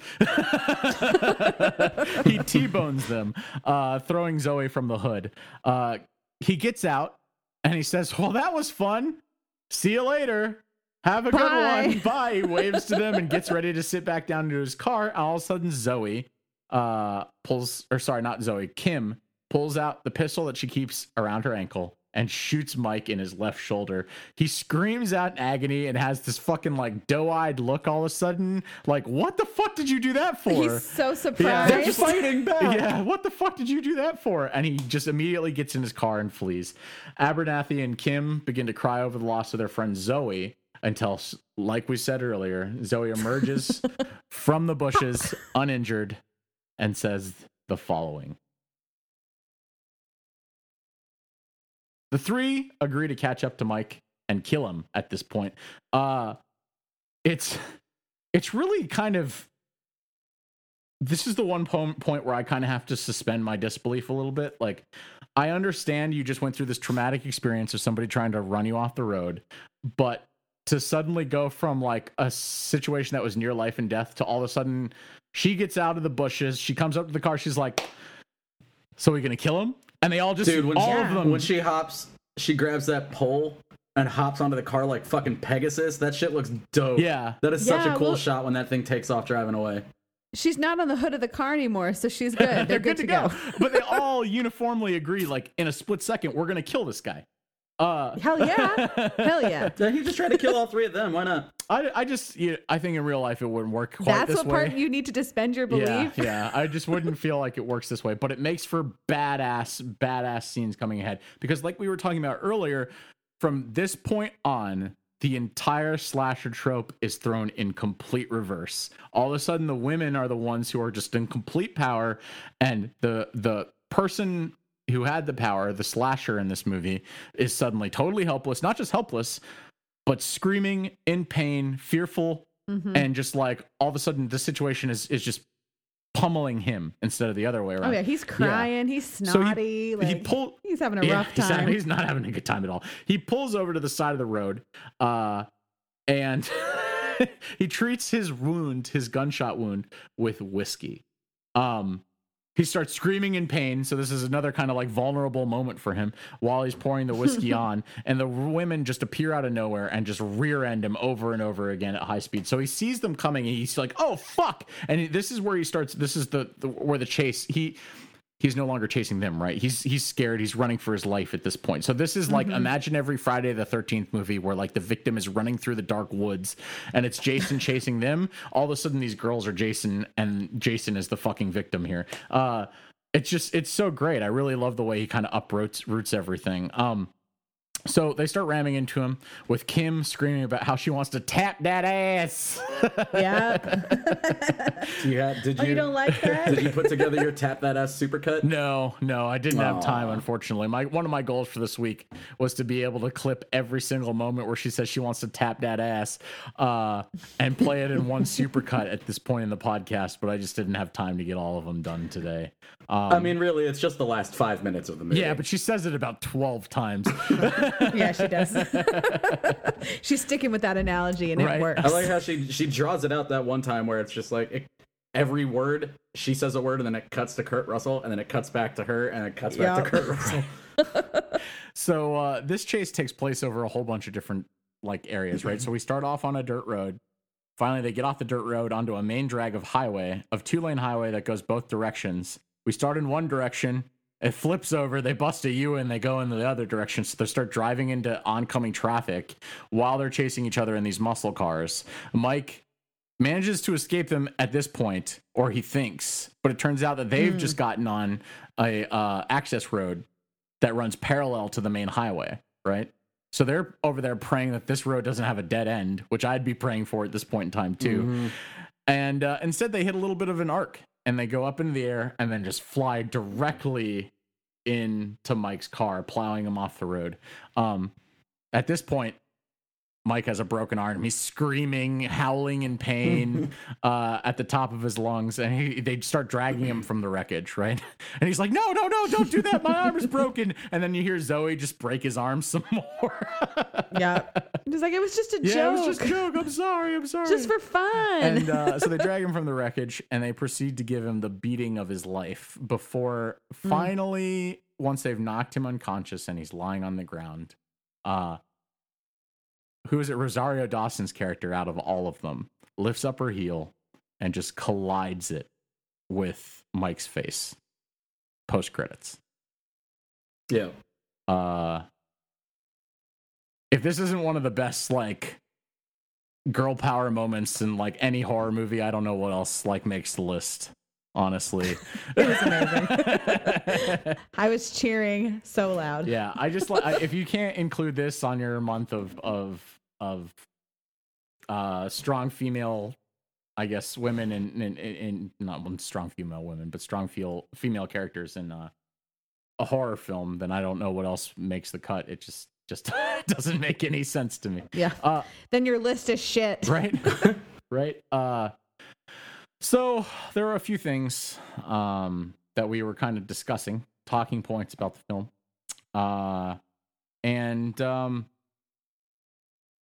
One thing that I kind of like took away from this after watching it for the first time earlier in the week was just like there's not a whole lot of talk about stunt people in general, right?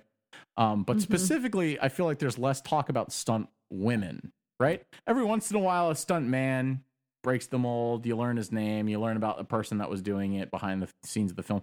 Things that kind of jump out to into my head immediately. Stuff like The Matrix. Stuff like I don't know. There's been plenty of action movies where a stuntman has managed to make himself a maybe not necessarily household name, but a more popular name. But I feel like you just don't ever hear about stunt women at all, like period. No, unless they're in a picture where they're standing next to whatever. If they're a stunt person for a specific like female actress, then you really don't even know that they're there. Yeah, exactly. But in this movie, we don't just have a stunt woman who's like brought front and center into the film, right? She's like, it is her name used in the film. It is her life story used in the film. And then she's the one who's acting as herself, right? Like, so she becomes an actress in this movie, front and center, taking over the entire like last half of the segment. She is the star of this, right? Both in terms of stunts and dialogue and like scenes. From the second she enters the camera, like, she's one of the primary talkers. She's the one who a lot of this movie revolves around, right? I mean, after all, it's her idea that gets them to get in this car in the first place, right? And leads them to getting chased by Mike. So let's talk about how much of a badass Zoe Bell is in this, and why we think like female stunt women don't get the same types of praise. What are your thoughts? Well, I feel like just being a stuntman in general is kind of a job that you associate, obviously, with just being a dude, right.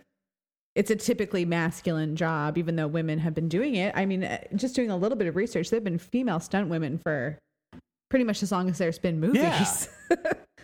But I guess it's just like, I don't know, just what men get famous for and women so not you think so much. Like men are just like, it's kind of like the Jackass theory, right? Like so at one point Mike, the stuntman Mike, says something along the lines of, well, like, how did you get into being a stuntman? He's like, well, it's Hollywood, you know, they'll pay you to, if you're willing to throw yourself down a flight of stairs, then you're likely to get paid for it or something like that.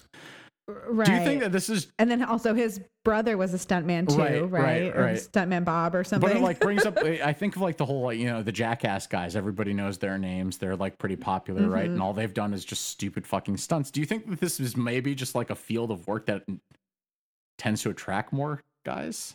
Or do you think... I don't know. I think, I see, and I would have said that the movies that are being made now maybe are more... the types of movies where you need female stunt women, but just doing like a little bit of research, I think one of the first female stunt women was born in 1892. What? And she was a stunt woman. Her name was Helen Holmes, and she was a stunt woman from like 1914 to 1917 in silent movies. Okay. Yeah, so there have been female stunt women pretty much forever. That's crazy to me. I'm gonna have to look into some of that just out of curiosity to see what type of stuff she was doing at that point in time. She looks like she could be a stunt woman too. She looks pretty badass. Yeah. Sam, what are your thoughts on this? I think that, you know, like Alex said, I think part of it is, you know, you don't often see women, I guess, kind of in lead roles like this. So usually when you think of stunt people, you're thinking of stunt men. I know that I saw the prices or the numbers. I don't know how current they are, but I saw something that said like a stunt person can get $1,600 for 1 day of work, up to 12 hours that day, or like $3,900 for a whole week, which seems weird because you'd want to do it daily, wouldn't you? Although I guess it's like guaranteed employment versus you're here for maybe 1 day type of thing. And I think it's also I think it's one of those, if you see, like, historically in movies, you know, if you can see the stunt person, then the film was edited poorly. Which is why I really like, one of the reasons I really like this movie. I like that Zoe gets her shot in front of the camera and that it is a major role.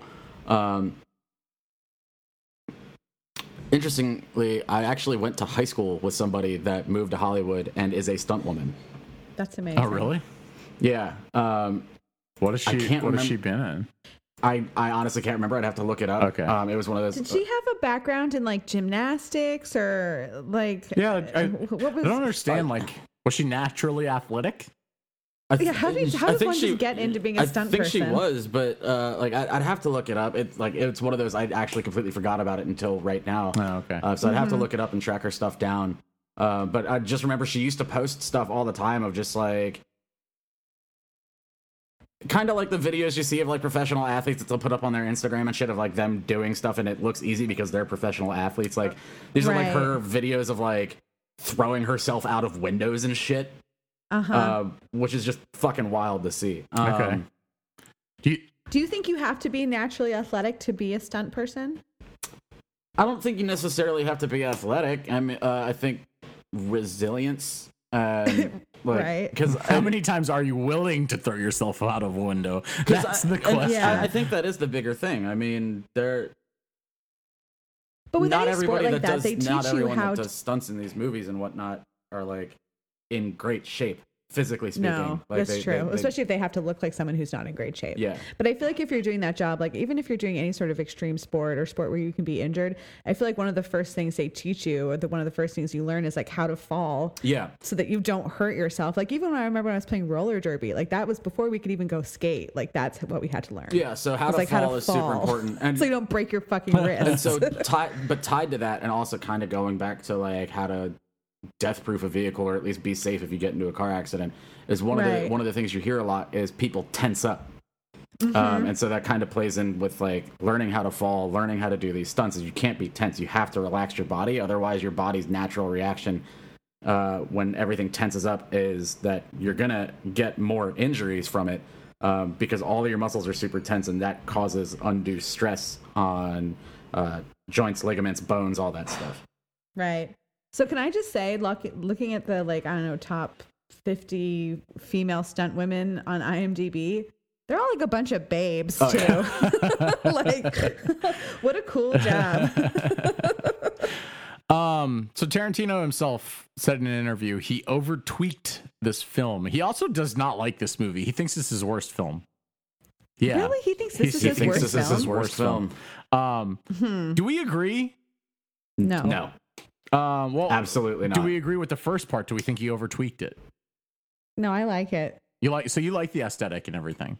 I think it's pretty jarring. I'm totally personally. into it. It's hard to say that Quentin Tarantino over tweaks anything given the movies that he's made. Yeah, right. Right? Like, it seemed perfectly fitting to me when you sent us that and said that he, quoted him as that. I was very surprised. Yeah. He was like, if this is my worst, he did say, if this is my worst movie though, it's not too bad. But he's determined to make every film that he does from that movie on better than this movie.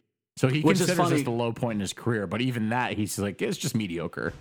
So this is going to be a really controversial statement. Oh, I love it. I would take this movie over the following 4 movies.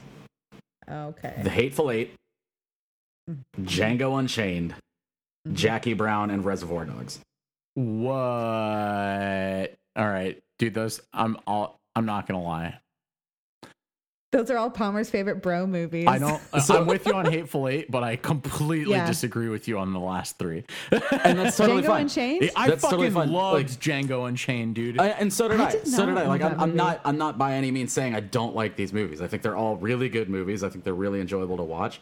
I think the issue though is Quentin Tarantino often gets lost in his monologues a little too much, and that's what he's known for. Yeah. And he does them really well.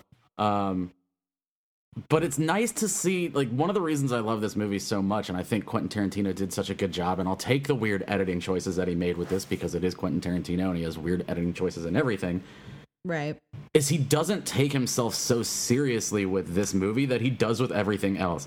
And the problem that I have with, like, Django Unchained and The Hateful Eight, and I haven't seen Once Upon a Time in Hollywood, so I can't really speak to that one, is that sometimes, like, it's one of those, like, kind of like Kevin Smith, where we know like dialogue writing is his thing and monologues are his thing. Sometimes it comes across as a little just too pretentious. Too much. And if you're not just talking about hiding hunks of metal up your ass, honestly, just that's totally cool. Give me a little bit more fun though. And that's the thing. This movie doesn't suffer from pacing issues like a lot of his other stuff does, because it is. This movie did seem really fun. It is, as Quentin Tarantino himself said, real cars, real shit at full speed. Yeah. Yeah. I mean, I love this movie. I would take it over Hateful Eight and Once Upon a Time in Hollywood. Okay. I do not think it stands up to the rest of his catalog, though. I would take it over Reservoir Dogs and Hateful Eight. You guys don't like Reservoir Dogs? Like is probably my favorite film. No, let me rephrase it so it makes a little more sense. I would give, if we were like rating all of his movies individually, I would give Reservoir Dogs a higher rating. I would give Pulp Fiction a higher rating. I would give pretty much everything aside from Jackie Brown and The Hateful Eight a higher rating. If I want to watch a Quentin Tarantino movie, though, honestly, this is probably going to draw my attention more than Reservoir Dogs, more than Jackie Brown, more than Django Unchained, things like that. Just out of curiosity, what do you have against Jackie Brown? Did you just think it was too slow? No, and again, like I like Jackie Brown. Like me giving, if I was going to rate Jackie Brown, it's at least like 3.5. It's definitely the least Tarantino movie of any movie he's done. Yes. I'll admit that definitely. much. But yeah, I don't know. I just can't. I hard disagree on Reservoir Dogs, dude. Like I would take that would be my go-to. That would be the one that I would choose. Is like if somebody was like, let's watch a Quentin Tarantino movie, and I had to choose one, it would be Reservoir Dogs every time. Yeah. Oh, really? Mine would be Kill Bill for sure. Which part one or number one? Okay. Yeah. All right. Yeah, Kill Bill would definitely be close because that fucking anime scene is so fucking awesome. Like, yeah. I just think that this movie is a bit more of a fun. I think it's a little bit more fun than Reservoir Dogs. I think Reservoir Dogs is kind of too serious. Okay. See, I fucking love that movie so much. It speaks to me on levels that I didn't. Even know. Reservoir, that's because it's a dude's movie. It is a dude's movie. I mean, Reservoir Dogs is like great. a straight up bro movie. But all of those movies kind of suffer from the whole Quentin Tarantino's taking himself so seriously. Yes. That this movie does not have like an ounce of that outside of like some of the editing choices he makes for the first half, which you can easily overlook. And I think that makes this movie just so much easier to watch and so much more fun to watch. Yeah, this movie is a fun movie. Right. Also, one other thing that I noticed, I purposefully withheld this from the list of possible candidates for Stuntman Mike. Have you guys watched Wolf Creek yet? I know we've talked about it on a couple times on the podcast, and I was wondering if you guys have seen it yet. No, you guys need to get around to watching that movie too. John Jarrett. I'm busy. Yeah. I mean, I am too. I still managed to do shit. I'm busy. John Jarrett actually. Jarrett almost starred as Stuntman Mike. He plays the killer in Wolf's Creek. Okay. Which would have made an Aussie guy. The I guess the lead villain. An Aussie trying to kill a Kiwi. Oh, okay. Yeah. So I have seen like the first 2 episodes of Wolf Creek, and okay. I was thinking Bruce Willis could have done a good job too. Yeah, Bruce. Well, I don't know. He might have been too old by that point. After everything though. Kevin Smith has said about him, I just don't know that I care for Bruce Willis that much. Oh, does he suck hardcore? Apparently, he's just like a terrible human being. But apparently, that's also changed. So I don't know. Maybe he's better now. Yeah, maybe. I think it's probably been because like Kevin Smith like railed on him for like years. He seems like one of those people that could be a total asshole. Other things I quickly wanted to mention, because we're probably not going to have another awesome opportunity to fit in a Quentin Tarantino film for a while. I always like talking about how these movies connect to the greater Tarantino-verse that exists. Yeah. He does do a very good job of that. Yeah. So aside from the Red Apple cigarettes and the Big Kahuna burgers, there are a couple other moments. Sam, did you pick up on anything for this? Yeah, so I've actually got a laundry list of things in this one. Ooh, all right. Laundry list. And it's not just Tarantino films. It covers Tarantino films, his actors' other films, as well as the movies he's referencing. So you've got a bunch of references to Convoy, including Arlene's short shorts and tight top that we got to listen to Joe Bob talk about at Scares That Care. You got the yellow Mustang Grande that was the starring car in the original Gone in 60 Seconds. Stuntman Mike's whole sequence where he talks like John Wayne. The license plates on his 2 cars, one is a reference to Bullet, the other one is a reference to Dirty Mary, Crazy Larry. There's a t-shirt on the bar in the wall that is the same t-shirt Kurt Russell wore in Big Trouble in Little China, which is the one with the samurai and the sun on it. Right. Rosario Dawson's ringtone is from Kill Bill.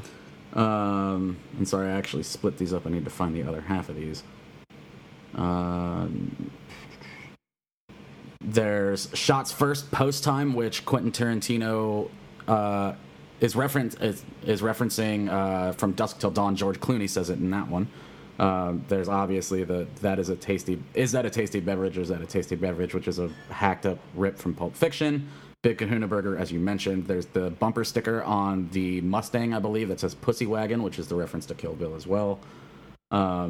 Those are all the ones that I at least remember to write down. Okay. That's actually pretty much every single one that I've got, plus a few that I missed. Yeah, right. I pretty much only noticed the Kill Bill ones. So well done, Sam. I didn't really, for once, you have rendered me speechless. Yeah.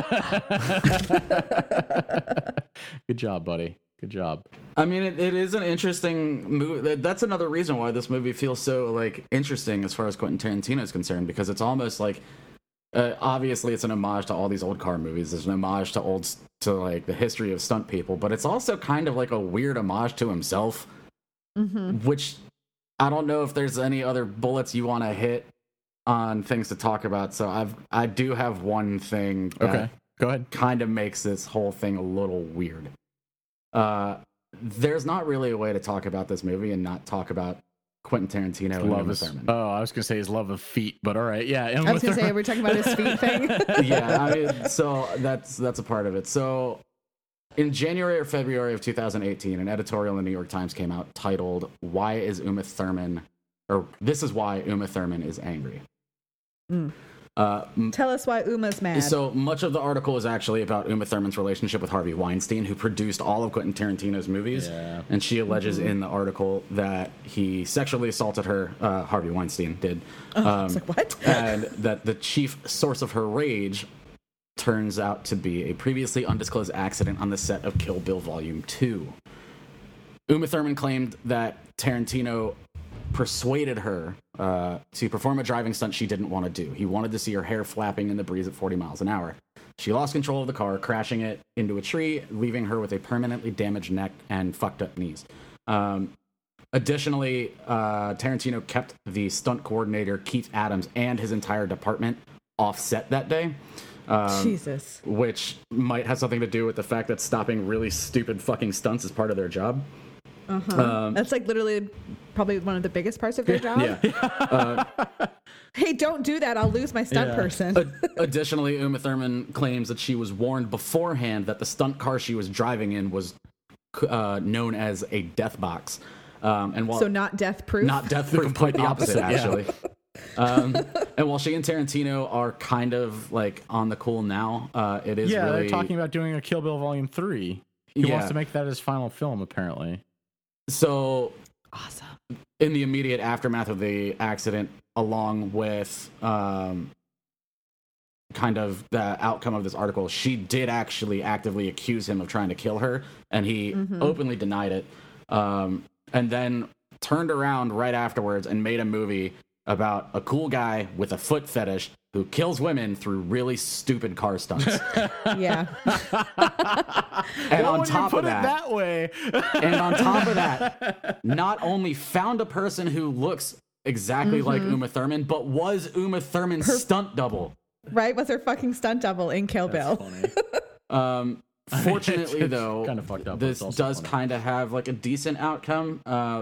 It took about 15 years and Quentin Tarantino's help to recover the raw footage of the car crash that happened in the movie, where Weinstein and his previous company Miramax apparently refused to show to her unless she signed a document releasing them from any consequences of her future pain and suffering. Because of course he did. Well, part of that also strained the relationship between Thurman and Tarantino, but apparently that has definitely cooled over a whole lot, and they're both kind of okay now. But like, go ahead. It's just a little weird that, like, when you look at it through that lens and you kind of go back and look at the time, and a lot of this, there's a really interesting article in Palmer. I'll send you the link to it. So people can check it out for themselves. So I'll send you that one, and then there's a great one that's an interview that Tarantino did with the New York Times the year before, discussing his relationship with Harvey Weinstein. I'll send you that as well. But it feels, when viewed through that lens, that Tarantino is trying to absolve himself of everything that happened between him and Thurman and Kill Bill by making this movie. It seems a little spiteful, honestly. Well, it's him. Seems a little petty. It's not petty though. Like it's almost like he's trying to rewrite the wrongs. The portrayal of him would be through Stuntman Mike. So having Stuntman Mike get his comeuppance at the end and get killed by these women. Oh, so he would be Stuntman Mike. Okay. It's really weird to look at it through that lens. The only other weird thing, and this on top of it is a really questionable choice. That's why as to why it was left in the movie, is when the girls ditched Lee to take the car for a ride, say that she's shooting a porno, and leave her there while she's asleep, and she wakes up just in time to see them all driving away, and all she says is gulp. And the guy's leering over her. And apparently this, when they were doing a press junket for it, Rose McGowan and Rosario Dawson both objected to this. It was one of the first things that they brought up that they did not like about making this movie. That was honestly one of the things that did not sit well with me. I don't understand why they couldn't have wrapped that up. Like, could they not go pick her back up? Yeah, you never see her again. It's really weird. It was really weird. And it seemed like there was really no point to it. Yeah, it's one of those things I feel like he thought was funny and missed the mark a little bit. Yeah, it's not funny. I don't know. I'd actually like to read. That's the one thing that kind of rubs me the wrong way about Tarantino, is just how close, because he and Weinstein used to be like pretty good friends. I mean, it was very much a father-son relationship between the two of them. Yeah, and so it was like one of those situations like that. That's probably, if anything rubs me the wrong way about Tarantino, it's that, because he had to have known what was going on. And so he actually did. He did say that it wasn't just him that knew or heard these stories, but everybody had kind of heard these stories. He said, quote unquote, "What I did was marginalize the incidents. Anything I say now will sound like a crappy excuse." It is a crappy excuse. Sorry. Well, but no, and this is in the interview that he did towards the end of 2017, which I'll send to you. Yeah. He owns up to I should have done something, but he didn't. But he's saying I didn't, and he's like, I should have done something, but everybody should have done something. Nobody did anything. It wasn't even so much that he was talking about other people. Like he was saying that everybody was hearing these stories and nobody bought into them. And that's really the only thing I'm going to say about other people not doing anything. The rest of the interview is him talking about kind of his reaction to it. Yeah, I'll have to read it. And mostly it was just... Yeah, I'll have to read the article. I'll send the article over and we can post that in the description, because it is a really interesting interview that he gives on it. And he does close it out talking about his own culpability while around this, I guess, 2015 or so. Kind of when all this stuff started to really break is when he started becoming a big advocate for sweeping change in Hollywood's treatment of women. Of course he did, because it was eventually the Me Too movement. He had to. Yeah, but he also did. He also Welcome did condemn, to finally being a fucking decent person. He also did condemn Harvey Weinstein while acknowledging their relationship being what it was. And talks a little bit about just how difficult it was when this is the guy that financed all of his movies and kind of help give him the opportunity to become the person he is, and then see that Harvey Weinstein's a fucking monster. Oh, it's terrible for him. I feel so bad for him. Fuck that guy. Sorry. I don't care at all. This is why we keep you around, Alex. I don't got a lot to say about cars, but I do have some shit to say about that. Yeah, for sure. For sure. We have any final points we want to make about this movie? I got nothing. Yeah, I think. No, I just think this is a great fun movie. I think we covered this one about as much as we could. So that wraps it up. What are we rating this out of? Matchbox cars that we shove in our butts. Perfect. Butt cars. What was it? Jackass 2, right? Where they shoved it in the car in the condom and then put it up their butts. Yep. And then put it up his ass, And then you have to go get an X-ray. How many Jackass 2s are we giving this? Stuntman! He does his own stunts. I'm going to leave this one off. I do probably like a 3.25. Ooh. Okay. Okay. I'm going to give this 3.75 cars shoved up, I guess, my butt. Whose butt? Butt cars. 3.75 butt cars for you, Alex. I'm going to give this a 4. A 4? A 4? Well, guys. I'm going to insert 4 whole Matchbox cars up my butt. Up your butt. 2 weeks in a row. Quarantine's the magic thing. 3.666666666666. Man, what a great movie to end on. Honestly, this whole month has been a lot of fun. And I told this to Sam. I can't remember if I said this to you, Alex, or not, but you guys had a good episode when I was away. You made the craft fun to listen to. Did it make you want to rewatch it? No. I got it about as much as I needed to out of the podcast. Did you hear when Sam said he wanted to be a chipmunk? Yes, I did. Although I couldn't think of anything, and I just remembered seeing a chipmunk in my backyard like the day or two before. Yeah.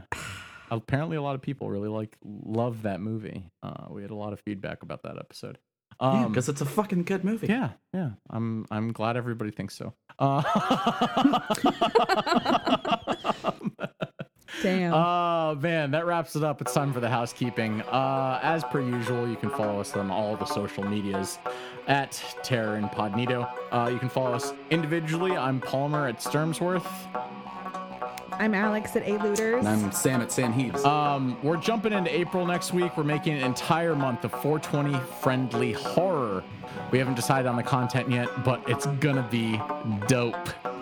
It's gonna be dope. Damn, that's what I was gonna say. Keep in mind, we're debuting our first single, Sparks Between Teeth, as soon as the podcast is wrapped up. So stick around if you want to check that out. If you don't, totally understand. It makes sense. We're just never going to consider you a fan of anything we ever do ever again.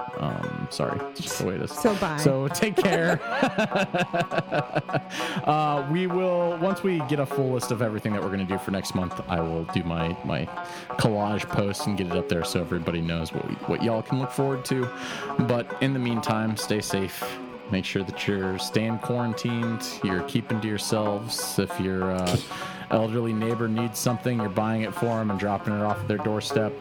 And keep washing your hands. Yeah. And your ass. And especially if you're inserting small cars in your butt. Honestly, just know this is you've heard it from a million other people, but this is super contagious, and let's do our best to get it to go away so we can stop having movies delayed.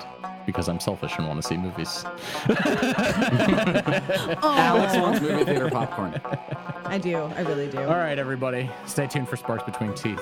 We love you. Take care.